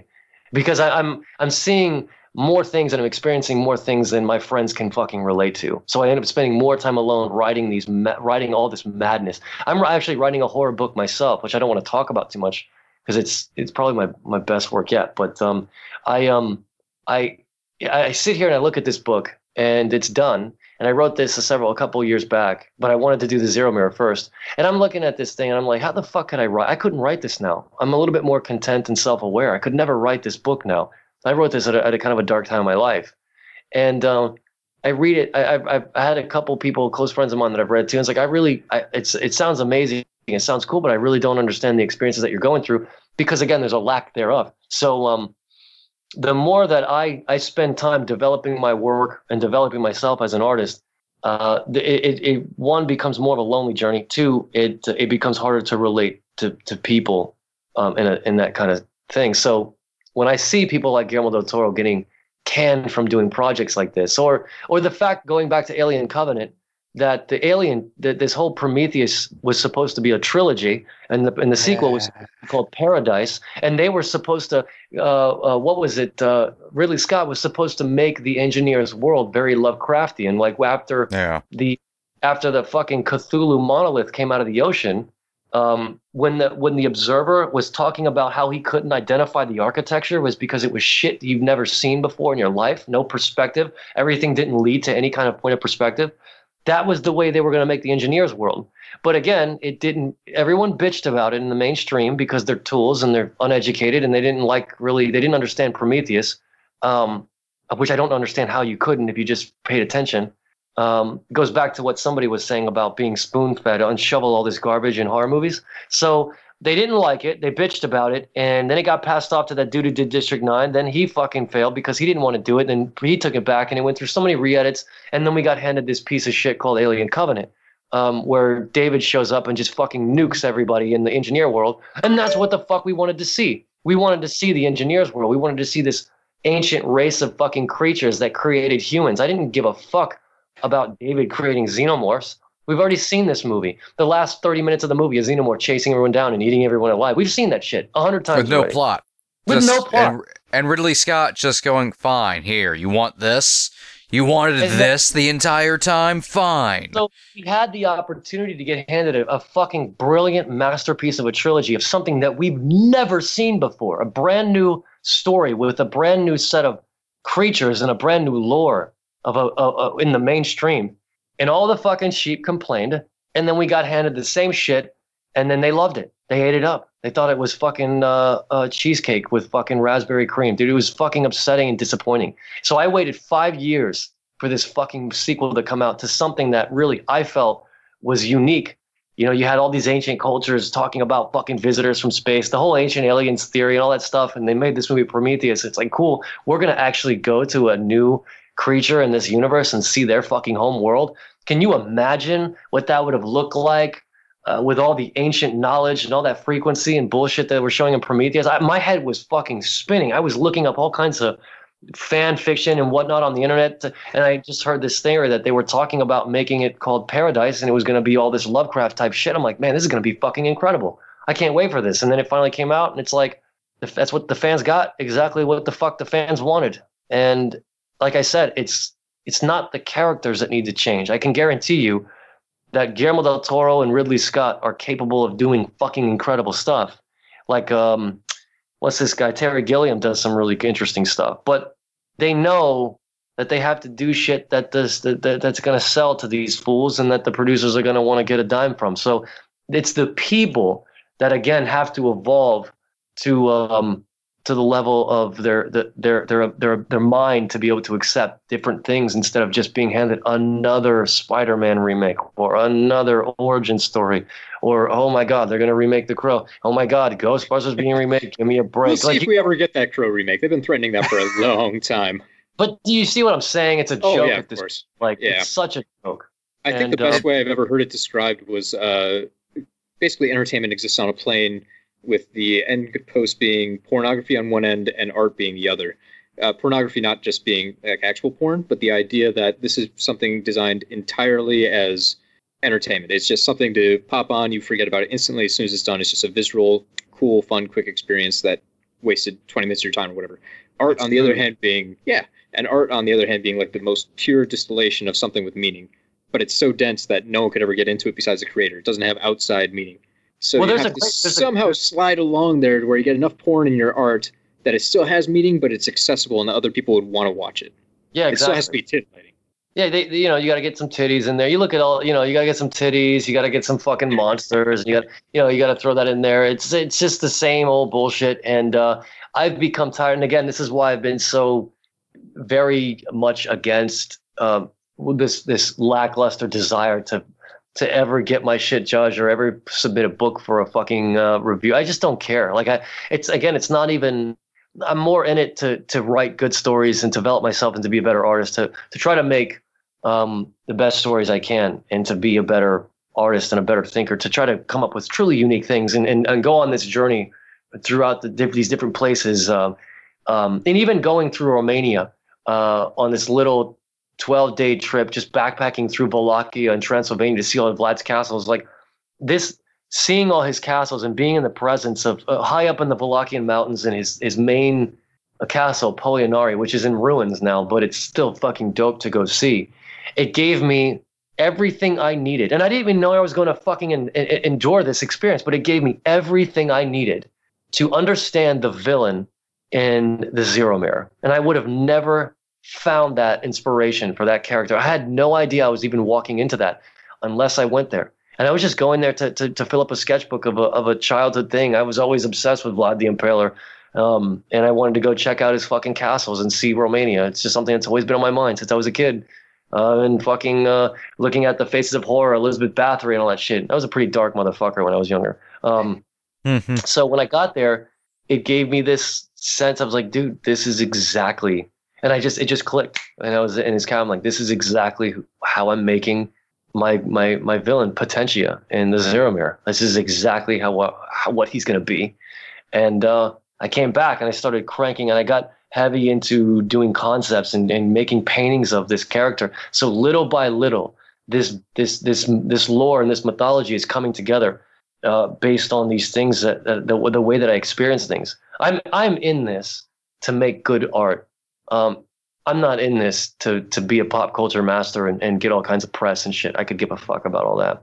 It just so happens that I'm in the scene because I'm an artist in the pop culture scene. And again, I like pop culture. I'm looking forward to seeing, the next Avengers movie. I think it's fun as fuck to watch, but it's never something I would reference to make my art. You see what I'm saying? So, Yeah.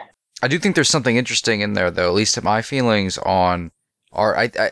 It's fine whenever anybody wants to just turn their brain off and after a long week and just watch a movie or watch the newest blockbuster or just kind of veg out a little bit.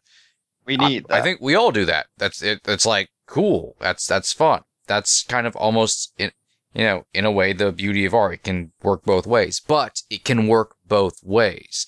And I think there's a rejection of intellectualism in that, a Saturday morning cartoon can inspire you or get something going in your brain. It can bring a fucking tear to your eye, but you have to open your mind to that concept. You have to allow that another piece of art to breathe. Be it a piece of art, be it a piece of architecture. I was just walking around my neighborhood the other morning.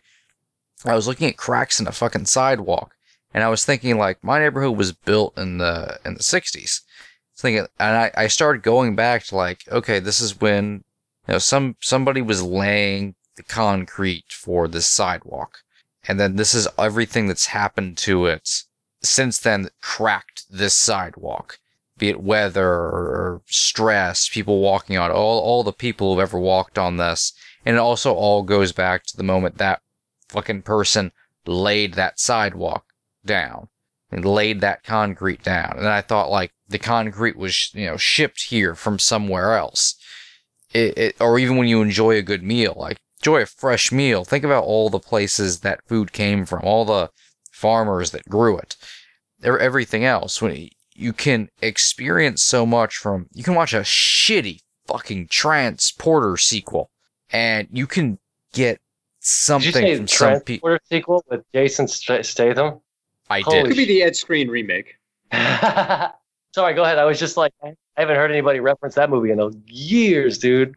I don't know why my mind went there, but you can even grab a piece of iconography from that, him in a fucking black suit, and something will fire off in your mind that has nothing to do with that.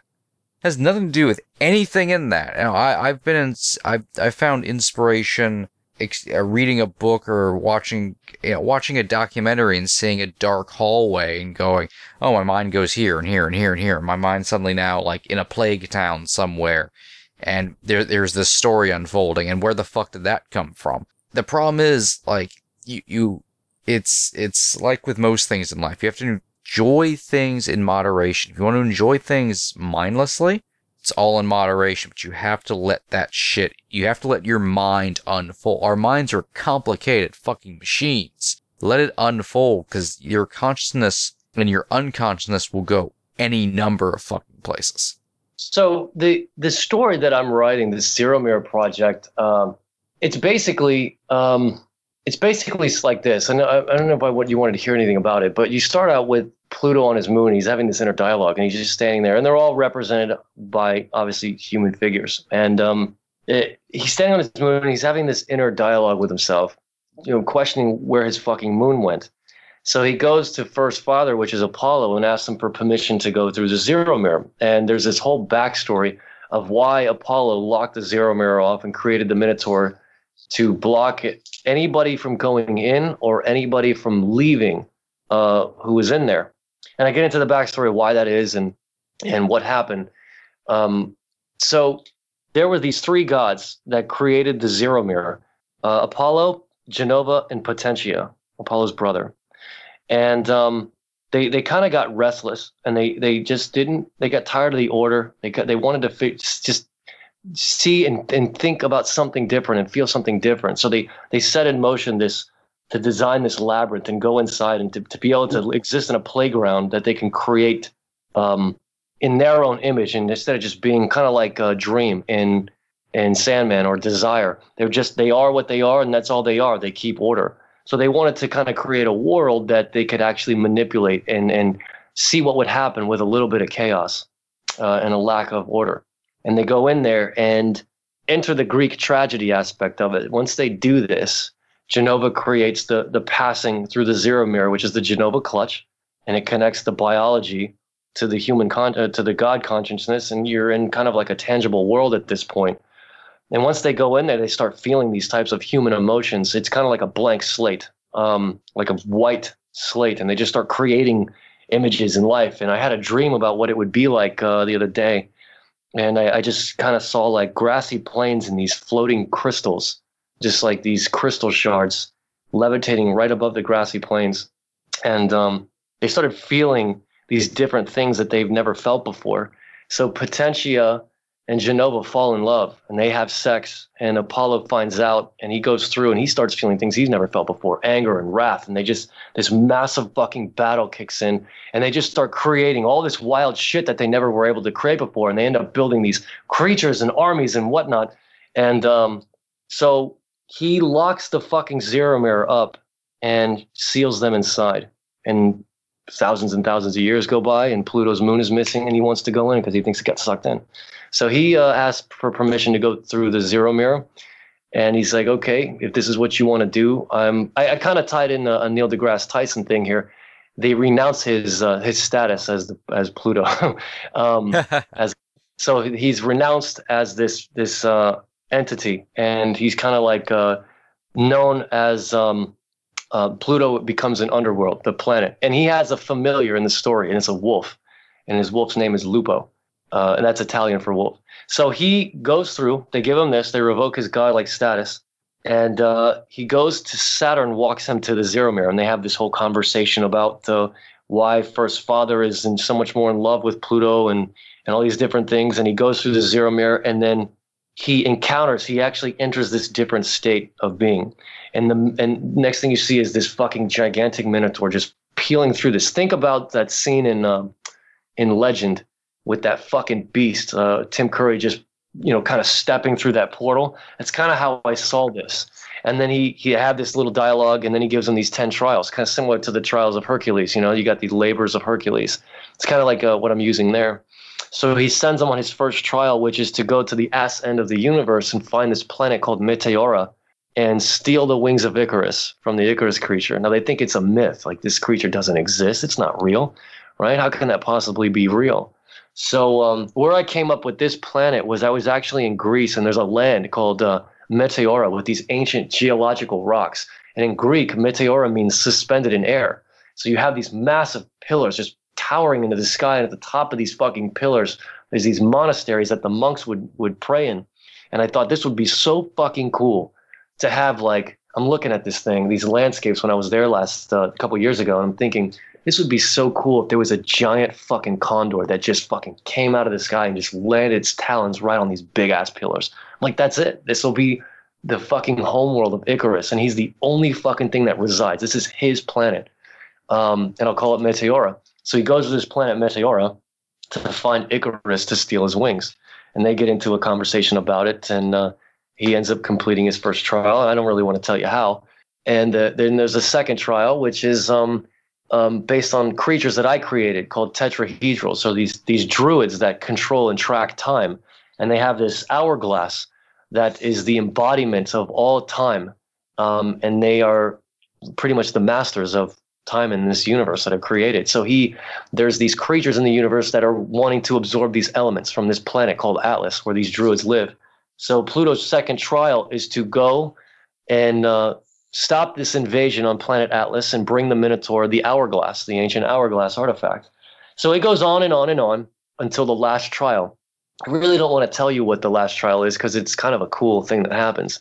You got to save something for get people on the line, get them to buy. So those are the two first trials. And again, the way that you see that this coming down is I wanted to create an adventure story. I wanted to create a fantasy using the lore that I like and incorporate some of the things that I go through. And just the way I write the dialogue about Pluto seeing Icarus for the first time. Icarus in my story is half condor, half man. I've always been fond of condor as an extinct bird, and I thought that would mean a lot if we had just one of these one of these creatures living on this planet.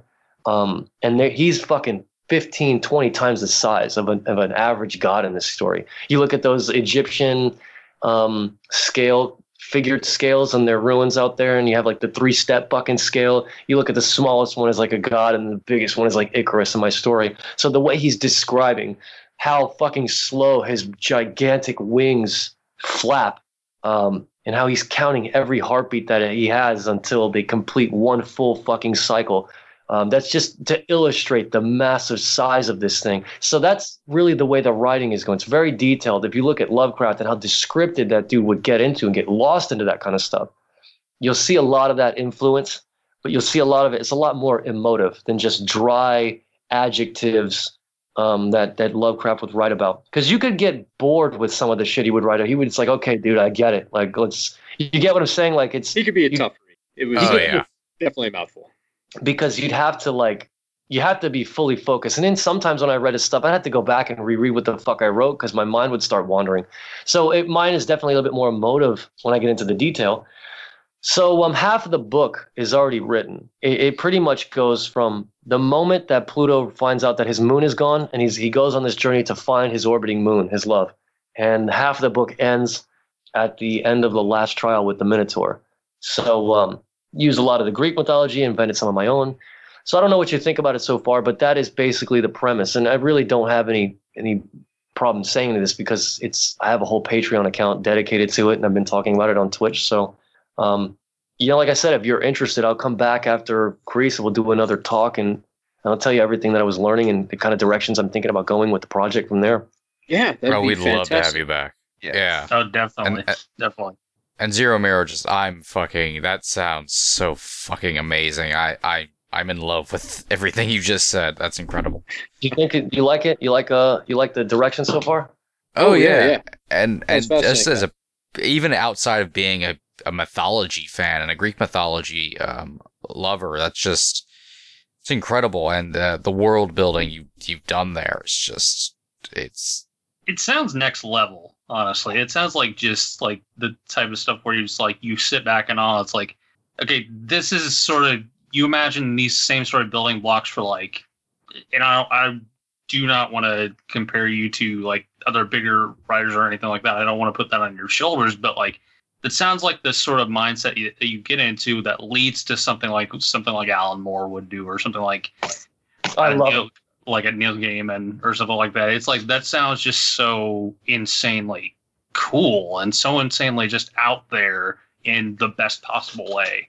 Well, I'm happy that it kind of gives you that reaction just with a little bit of narrative that you've learned about it. Because again, I've spent the last couple of years really just taking my time with this, because the Wooden Heart took me about 4 years to put together. One, because it was hard to go back to some of those dark places that I really didn't want to venture into. But two, because I really didn't know dick about writing a comic. And I learned a lot about that. And my biggest lesson from that book was to get out of my own head, in my own bubble. And if I really wanted to be a storyteller, then I have to give the viewer a story that they can follow. And the biggest lesson about telling stories is this one. You have to keep your character in conflict, because it's going to keep the viewer their ass seated and wondering if your main character is going to succeed or if he's going to fail. And that's a big It took fucking year. I'm 31. It took over 10 years to learn that lesson. And this is full-time continuous reading and just reading and traveling and trying to explore. So with the Zero Mirror, after Pinocchio, I knew I wanted to write something that made me happy, that went into a place that I like I made the Super Metroid reference and the Metroid Prime reference, where you're kind of on this journey, you're excavating these worlds and you're finding these artifacts and you're experiencing these ancient cultures, similar to kind of how I put my artwork together by going to these places and having an experience, a real, genuine, emotional and visual experience, and then trying to translate that or transcend that into writing and imagery to tell a story. And I knew that's the direction I wanted to go in. Now, if it's going to be successful or not, I have no fucking clue, because this is my first attempt at it. This is my second project. But that's why I took my time with it, because I wanted to be – I didn't want to make mistakes by sitting on decisions too long and never getting anything done. So at a certain point, I'll just make a decision and move with it. But I wanted to make sure that I wasn't just making snap judgments, kind of like what I was doing with like when I told you – to truly understand the villain character, it just kind of happened randomly when I was fucking in Dracula's castle in Romania. It's just a really random thing. And now I know for a certainty that that is the way I want to take his character. So I just want to be sure that I know that everything in this story is exactly it was not a second guess whether or not it's going to be fun for people to read. And yeah, I always have to ask myself this question: would I read this? Would I read this? Go back to the things I liked in my childhood that really made me want to get into art, video games and stuff like that. The things that really set me on adventures, whether it's, you go on these adventures and when I was a kid with Donkey Kong and all this kind of shit, Super Mario Brothers, these little Final Fantasy, another one, really, you go on these adventures, meeting characters and finding weapons and earning power and stuff like that and leveling up. Final Fantasy VII was a great one for me. Oh, man. So and this is the kind of thing that I wanted to do, is write a deep adventure about a character that is having these experiences throughout this grand universe and seeing things he never thought he would ever see, all by the motive of trying to find his love, his orbiting moon that just got sent out of orbit. Now, did it go through the Zero Mirror or not? I guess we'll have to find out. But he's doing a hell of a lot of shit to try to get through that fucking portal. And I think it's probably the work that I'm doing for this as of right now. I know I mentioned the horror book, but this is some of the coolest shit that I've ever made. I'll say that about my own self. You have to see this. Now, when I mentioned the second trial, going to Planet Atlas and bringing back the tetrahedral hourglass, I actually built it. It's about 2 foot tall and 1 foot wide. And, awesome. I made it out of glass, and I made both sides of the hourglass actual tetrahedral triangles. And so if you look at the portal and the void, those tetrahedrals, each side of the hourglass looks like that. So I spent fucking weeks cutting out glass and drilling holes in it and bolting this fucking hourglass together and then burning all the symbols of all the planets into the side of the hourglass. You can see it on my Facebook. There's a whole album of it. Oh, perfect. I was going to ask if it's up on your personal site or if it's on your Facebook. Yeah, well, you know what? You'll be able to see it quicker if you go to theartofcjdrayden.com and click on I think it's under Zero Mirror, one of those tabs. If not, there's an album on my Facebook for it. So yeah, and that another thing being said, if you go to my website, The Art of C.J. Drayden, talking about Pinocchio and the idea of building narratives based on excavation and shit like that, I built this Pinocchio that I had, which is 5 feet tall, of all these tattered raw materials and shit, pieced together like a fucking Frankenstein. And it was my vision of Pinocchio, and it was this really dark, fucked up looking thing made with metal and wood. It's Frankenstein's a good way to describe it. I looked at the pictures, and that was the first thing that came to mind, man. Oh, you saw it? You saw the Pinocchio already? Oh yeah.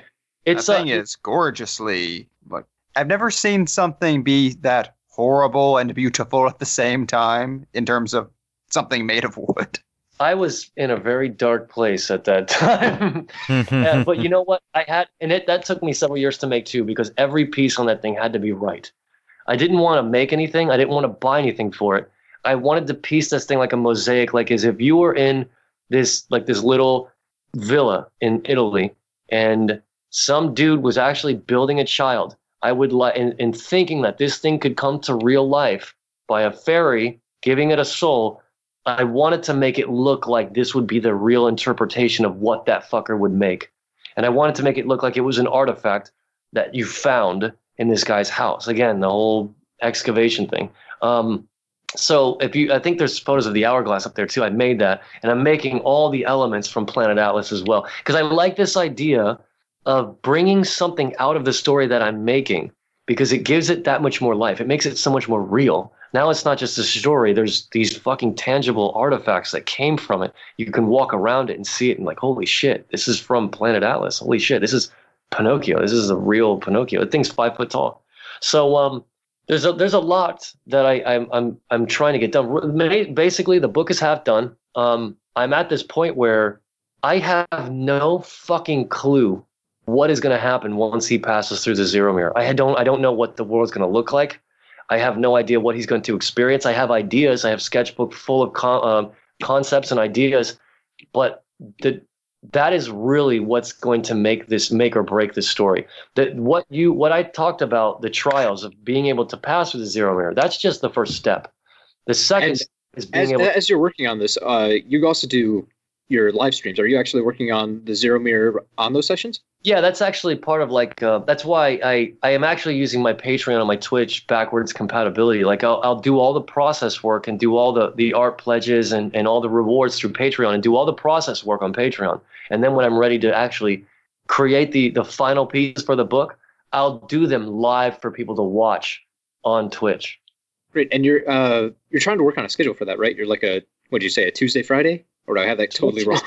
Twitch is Monday, Friday at 9 p.m. It's been that way for the last I had it on Tuesdays, and then I changed it to the middle of the summer because it worked out better Mondays and Fridays at 9 o'clock. And people can find you on there at that's go.twitch.tv/CJ Drayden, correct? Oh, it's just twitch.tv/CJ Drayden. Yeah. Perfect. Okay. I almost had that right. So close. Now, the last couple of streams have mostly been commissions because I've been fucking balls deep in work and I needed to get that stuff done. And I wasn't totally ready to just, again, I had to take some time off of Twitch to get ready for New York Comic Con. That's a massive event. It takes months to get ready for.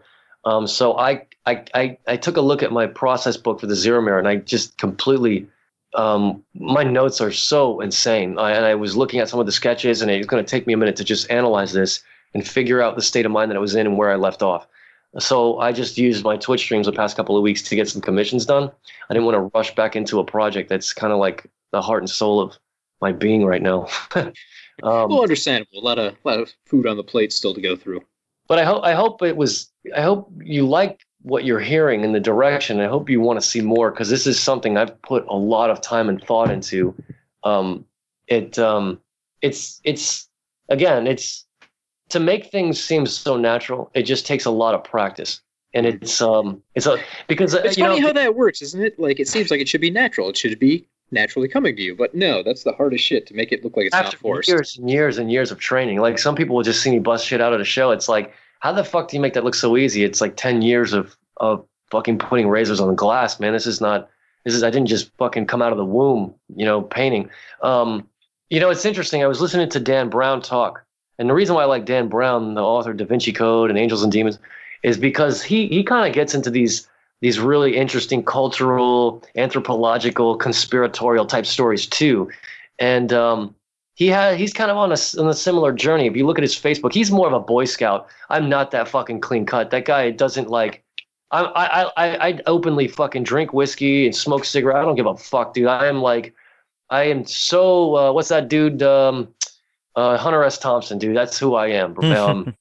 But he's so much clean cut. But he's kind of on a similar journey where he'll post things on Facebook talking about where he's going, what's drawing inspiration for his next book, and these different cultures that he's seeing or where he's at in the world and the kind of places that he's going to and giving people vlogs of what he's doing. And I always thought that was unique. And he gave an interview one time, and I'll never forget this. It was another great lesson of storytelling by a master at this point, well, a commercial multimillionaire master writer.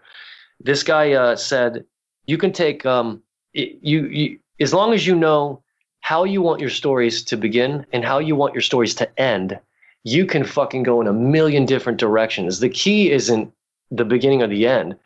It's your personal journey of connecting the dots to getting beginning to end. And you can take any decision you want to go. And those dots, the dots connecting that is entirely up to you.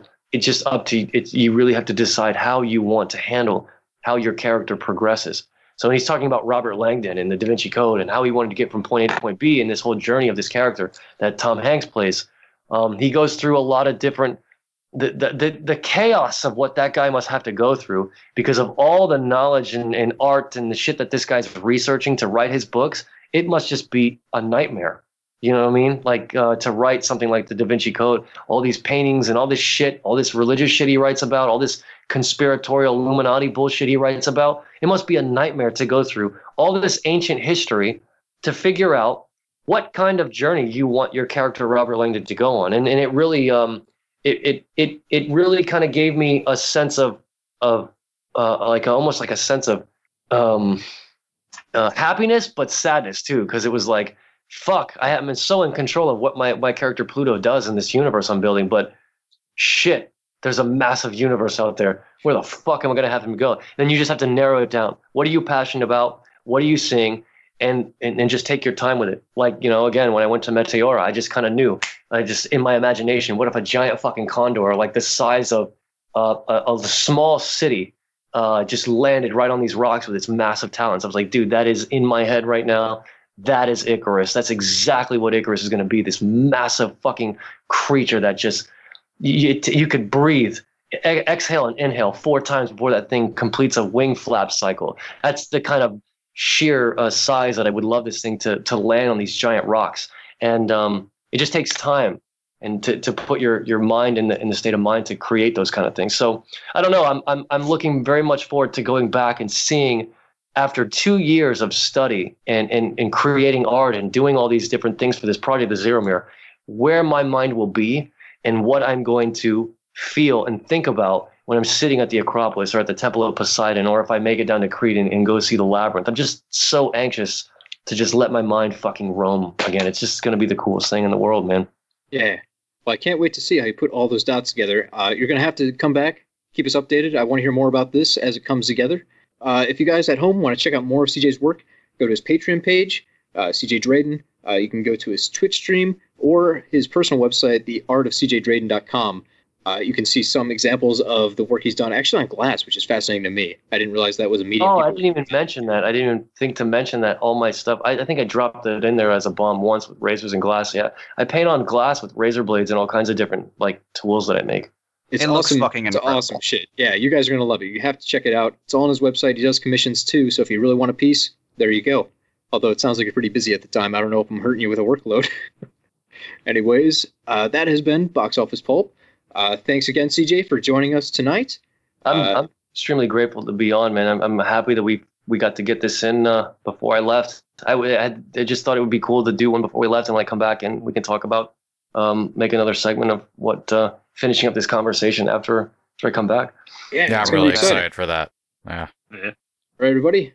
That's Box Office Pulp, and that's a wrap.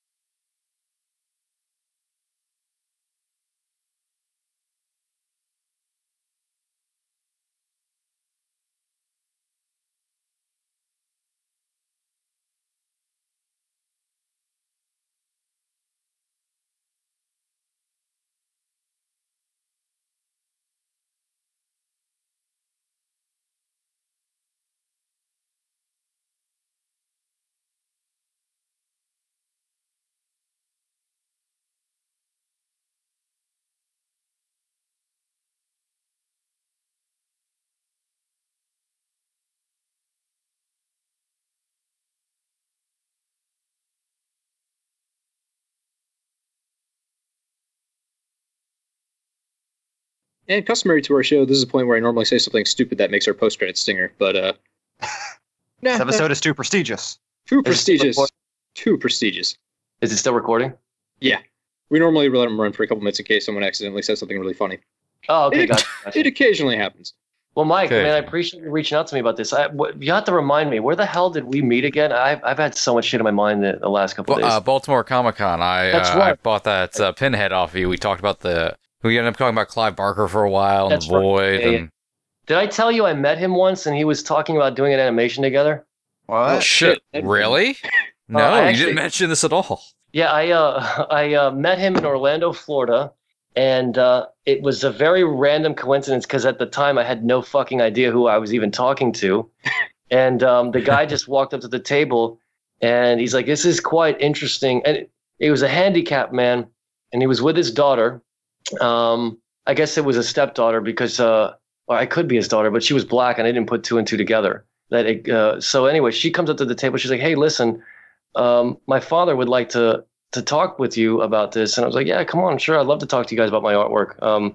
So she starts talking to me about this, and I start getting into that whole trader mentality, and I'm just fucking going psychotic and getting heavy into detail. And he shows up, and he's right in the middle of a conversation I was having with his daughter, and we just fucking started talking for 45 minutes, and it was really sad because it looked like he was paralyzed in one of his arms. He couldn't raise his fucking arm to shake my hand. And then he drops the bomb 45 minutes into the conversation. He says in a really weird English accent, "Yeah, this is really cool stuff. And, well, just so you know, I'm Clive Barker." And it was just like, fucking joy. And You got to start with that. You can't like bury the lead 45 minutes into the conversation. But it was weird because I was so confident and smooth and talking. I was just bullshitting with these two people about my artwork.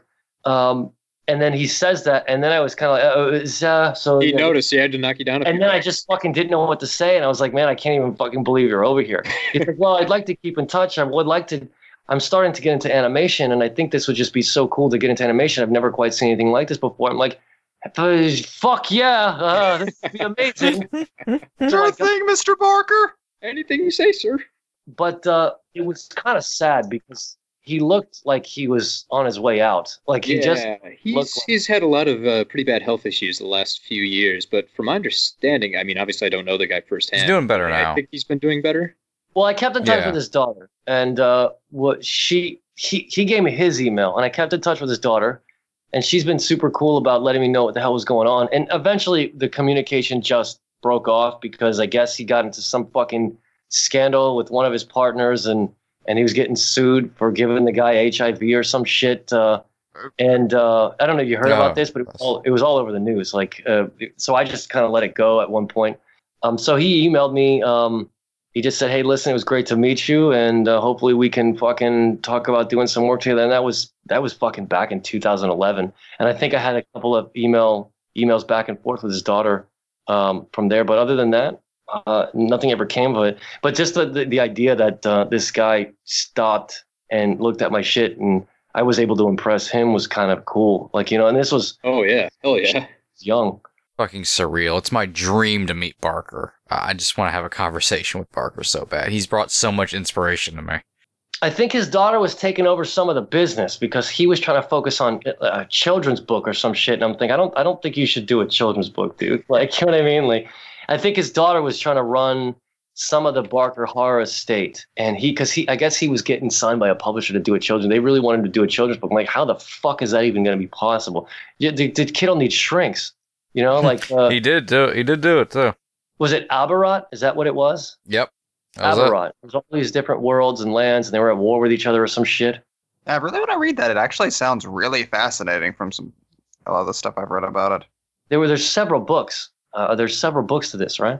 Yeah, doing kind of a series. Yeah, I think that is something big he wanted to do in animation for a while, too. But I think so this is what he was talking about. I had no idea what the fuck he was talking about because after he dropped his name, I lost coherence.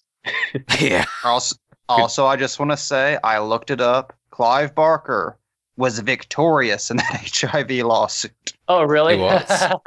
So I think it was after that fucking Hellraiser, Hellbound Heart money. Because when he stopped contact, when we lost contact was around that scandal, and I think he was just trying to keep his fucking head down. Yeah. Out of curiosity, have you guys ever seen the movie Spring? It just really reminded me of the conversation of everything we talked about tonight. I haven't.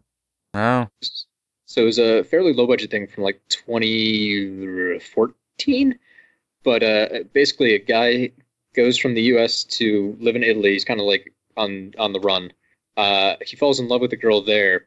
And it turns out she's actually like a primordial Lovecraftian monster who's been like alive since Pompeii. But her deal is like if she ever basically takes a mate, she loses her immortality and she gets a chance like once every 100 years to ovulate. What is this? It's a movie called Spring. So it's kind of like a Lovecraft meets romance kind of type deal. It's a pretty cool movie. So yeah, this guy is trying to convince this girl to basically stop being immortal because he loves her and wants to start a family. But if she does that, then she'll die someday like a normal human being. So it's kind of got that classic like Little Mermaid type kind of folktale-y twist to it. But still lots of tentacle monster action happening on the sides. I'm gonna have to look into this. It sounds cool as hell. And just for the record, whenever I see like tentacles and squigglies in movies, I always just think Lovecraft, and because they always do that shit. Guillermo del Toro does it a lot. You look at Davy Jones from Pirates of the Caribbean, like there's all these Lovecraftian like bombshells. I wanted to ask you before we end the call. We're on this Greek mythology thing, but I wanted to talk about M. Night Shyamalan too, because he wrote he's writing a really amazing trilogy right now, and he's already put out the second one for Unbreakable. And when you look at Unbreakable, Samuel Jackson had a line in that where he's talking about comic books and how comic books are a last link to something that somebody felt somewhere in life. And he related this to the idea that the Egyptians would draw on walls. They had their gods, and all these different mythologies had their gods. And the current lore of the contemporary is comic books. And he thinks that it was something from an ancient past. That's something that somebody felt in some time in their life and was able to do with whatever instinct that they had to fly or be invisible. And that's got like caught up in the fucking commercial machine and became just something that people would sell for money. And that's why people lost touch with those emotions to feel empowered, like Bruce Willis's character, to be unbreakable in the sense. And Sam Jackson was super and highly intelligent, more than the average individual could be. And I wanted to know what you guys thought about that. But then relating to our previous conversation with religions and lores, and then commercial content today, and because it's a very interesting take. Even as an argument, if you were sitting down with M. Night Shyamalan, like where did he come up with that idea? Is it just comic books or just for the pop culture and just to shut our minds off? Or could they necessarily be held on the pedestal of Poseidon and Zeus and Hera and the fucking Titans and Uranus and all these, all those gods, and the Norwegian gods too, and the mythological Egyptian gods and all that stuff? Could those very well be put on the same pedestal? And the other thing I was going to ask you was, in terms of Greek mythology movies, what would be your favorite? That's an interesting conversation. Well, with Unbreakable, the thing I've always found interesting on that is Samuel Jackson is convinced of this idea and how important it is to be able to find these heroes. He does everything in that movie so he can find heroes and prove they exist. Bruce Willis knows what he is essentially, but he kind of hides from himself the entire movie. So even if that was the link back to people being greater things, the narrative falls on Bruce Willis saying, I don't want it. I don't want to be responsible for that. I don't want to be looked up to. I don't want to be adored.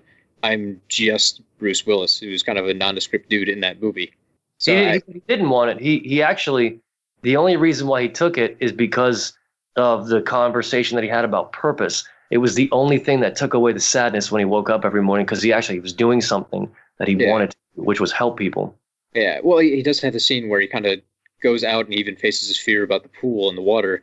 Oh man, that scene in fucking Penn Station up in fucking New York. Oh my God, that was such a good scene where he's touching everybody and he was feeling the instinct of the shit that they've done in their lives. Fuck, that was an amazing scene. That's one of my favorite. That's the best scene Shyamalan's ever directed in his career. Like that scene alone is a masterpiece. Yes, it is, man. Just to him actually exploring the possibility that what Sam Jackson's character, Mr. Glass, is saying is reality. And he would just fucking put his hands out. And he's just, that when it was started backing the camera away and he's in the security poncho, he would just reach out and let people touch him or bump into him. And just the sixth sense, that instinct of being able to know when people have done something wrong and be able to punish them for their crimes as a hero.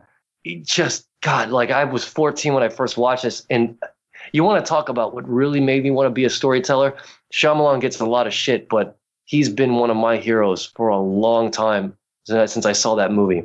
And I always make fun of it, but man, when I first saw that, I knew that I wanted to tell stories and get into art.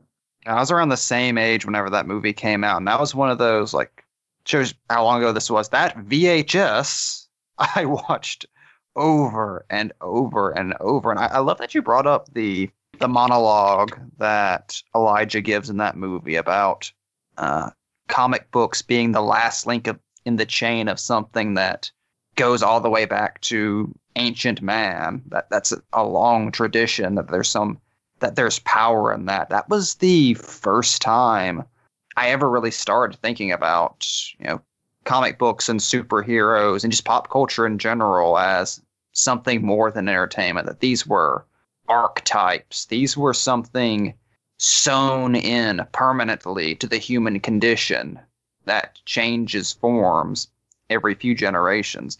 Like you were asking earlier, if you think, characters like Batman and Superman measure up to the gods of old, it was like, I don't really see a distinction there. I mean, you look at the history of myth, like what are the things we keep returning to, almost as if like their instinct? There's the strong man, the alchemist, the detective, the perfect man who comes from the sky and makes everything good. We keep telling the same stories over and over and over again. We just put them in different masks. Yeah, because and then you have a character like the Joker. He just has no motivation. He just wants to put pieces in play to see how things are going to fucking pop. And that's what made him so interesting, and that's what made him so different as a psychopath. That is just like, you know what? I want to see what happens if I do this, and then fucking chaos. He's almost like, and then he's almost reminds me of a fucking wilder Hannibal Lecter, because Hannibal Lecter, in a sense, in horror is the same way.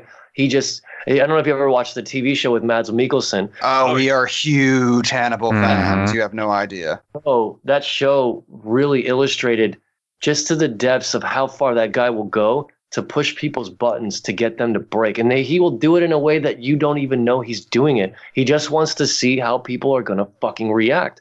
And that's what makes horror different from the comic scene, because now you're breaching into the human psyche that is a universe in its own. And you never know what the fuck those motives are or where all that shit's coming from.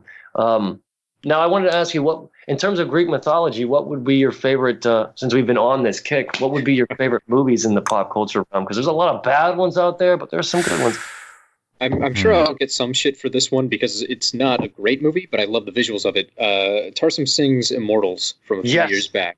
Oh, that's such a good one. Oh, man, I love that one. I know a lot of people say it's not a good movie, but it's a fun one to watch. I love that scene with his version of the Minotaur fight is a lot of fun. I really like the design work that's going on there, like with the giant head and all the candles around it, and his version of the maze just kind of being like those weird worship area. I love the way that was designed.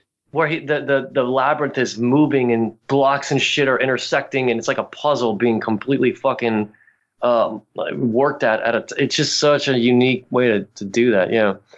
Or the way he portrays the gods at the end, where there's that all-out battle between I'm forgetting my basic terms here. Cronus' crew and the actual gods coming down. Everything's kind of played almost like a PlayStation game where everything's tampering with speed and you've got your combo moves going on. It's like a big real-time event. Yeah, I love the way he made he gave them. He is a stunning visual filmmaker. Even with The Cell was impressive. He made their designs. You could identify what god they were just by looking at their fucking gear. Like he made Apollo's helmet look like rays of light. I like how what's his face was rolling his fucking Poseidon trident. Just like they just looked cool. And the only thing that disappointed me about it was the Titans didn't really look like Titans. They looked cool, but they weren't. They were just like pretty much dirty dudes. Yeah, they look like a bunch of fucking I don't know. They just look like scarier Oompa Loompas. I mean, my big disappointment in that film is just if you look at the main storyline about one human trying to stand up and stop I forget all the characters' name, Hyperion, from doing his shit. Really not important in the end because Zeus sweeps in and basically takes care of everything once he fails a couple of times. So the main plot doesn't really resolve into anything, which is such a weird disconnect. But the visuals are absolutely outstanding. And the designs are so good, it makes up for like that weird ending where it's like, there was a trial that humans didn't really do much on, doesn't really matter. Well, I'm not sure if this would fall under mythology. I guess it would because it's it's Greek lore, but it's more based on like literature. But I would say that Troy was definitely one of my favorite commercial Greek film. It was the uncut version was so good. Like it was just fucking good. Like I just really like that that whole Iliad of that. The other thing that really we're talking about Sandman. I never touched on this, but we're talking about taking an idea that you want to when you write a story and you look at your inspirations and then you want to base it on something that's done really well. You look at Lion King, it's obviously Macbeth, right? So when it came to the Zero Mirror, the idea of following a deity around came from Sandman, but the structure of my story and on this journey came from the Odyssey. The Odyssey is one of my favorite stories. So when you look at that TV version of the Odyssey and you look at the way that the live action film Troy, I think that would probably be my favorite. I really like that movie. It's enjoyable. Going off of that idea, I would say my favorite take of the Odyssey is "O Brother, Where Art Thou?" I mean, not a literal adaptation of it, but it definitely follows and takes a lot of cues from that, and the way they're able to transport that into such a different setting and not make it super. The Coen Brothers obvious. film? Yeah, there's. Wait, describe to me like your how you see the Odyssey. I've never noticed. So, such as John Goodman's character is the Cyclops. He's got his eye patch on. He beats up his crew. He takes what he wants from them. They get set back a bunch of times. In the end, he's trying to reach his homeland and his wife because there's a pretender coming back for the throne. One of them gets turned into a frog by sirens. Oh shit! There's went over my head. Yeah, well, that's the perfect thing about it. It's not hammering you with it. They're not kind of winking at the camera every 2 seconds when they make a reference. But there's enough in there where you can definitely be like, oh, okay, that's what they're up to. They're trying to essentially take that story and wrap it into the 1920s. And Did they're Very analogous. Or did you read that somewhere, like somebody having this analysis? Because that'd be really good on you. That's a good eye, man, if you saw that yourself. Oh, I can't take credit for that one. That's definitely out there. Yeah, the Coen brothers were very upfront about that when that movie came out. Like, this is just our take on the Odyssey. Yeah, or like the blind guy on the handrail is kind of like their oracle. Yeah, that's basically one of my favorite stories. Hell, I named my dog Odysseus. He's one of my favorite Greek heroes. I was telling Mike knew that a while ago. But yeah, I love that story. I think it's fucking incredible. Actually, when I went last time to Greece, the only thing I wanted for myself was written in Greek, one of Plato's dialogues, which is his story of the creation of the universe, Timaeus. I have a hard copy of it written in Greek. So when I go back, I'm going to try to find a nice hardcover copy of the Odyssey written in Greek. That's just something that I would like for myself. That'd be amazing. God. Yeah, it'd be fucking cool, right? I can't read this shit. It looks fucking ancient and badass. But That's the point. You should I would hug it to sleep every single night. Yeah. But I got to get going. I'm going to get some food, and I'm going to try to get some more commissions done tonight, man. I really enjoyed our conversation. Hey, Oh, really it's been appreciate you fascinating. stopping by. It's been fantastic. Thank you so much. Yeah, Yeah. I can't wait to come back and bullshit about what happens, what I did out there. So, look forward to it. all right, guys, you enjoy yourself, and it was nice talking and meeting you guys. This is Box Office Pulp Guy, and this has been a Pulp Podcast production. Now please, please, please, put a gun in my mouth and pull the trigger and say goodnight. And now, on with the show. Graphic Novelism presents Code Disapproved, a new miniseries coming 2018. Graphic Novelism presents Code Disapproved, a new miniseries coming 2018. Graphic Novelism presents Code Disapproved, a new miniseries coming 2018. A new miniseries coming 2018.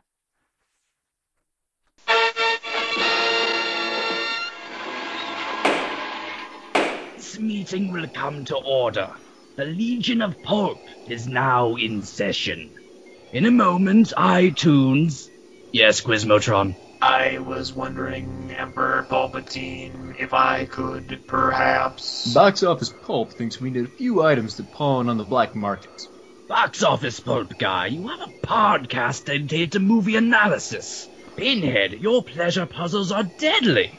Isaac, you've got corn. Gone? What more do you need? Almost a nuclear warhead. What? All other supervillains have them. With a nuclear warhead, I shall leave all other podcasts to tear themselves apart with paranoia. Box Office Pulp wants a magic lasso to hang himself with. Can I get a ship in a bottle kit? I demand more corn. To make my own ship in a bottle.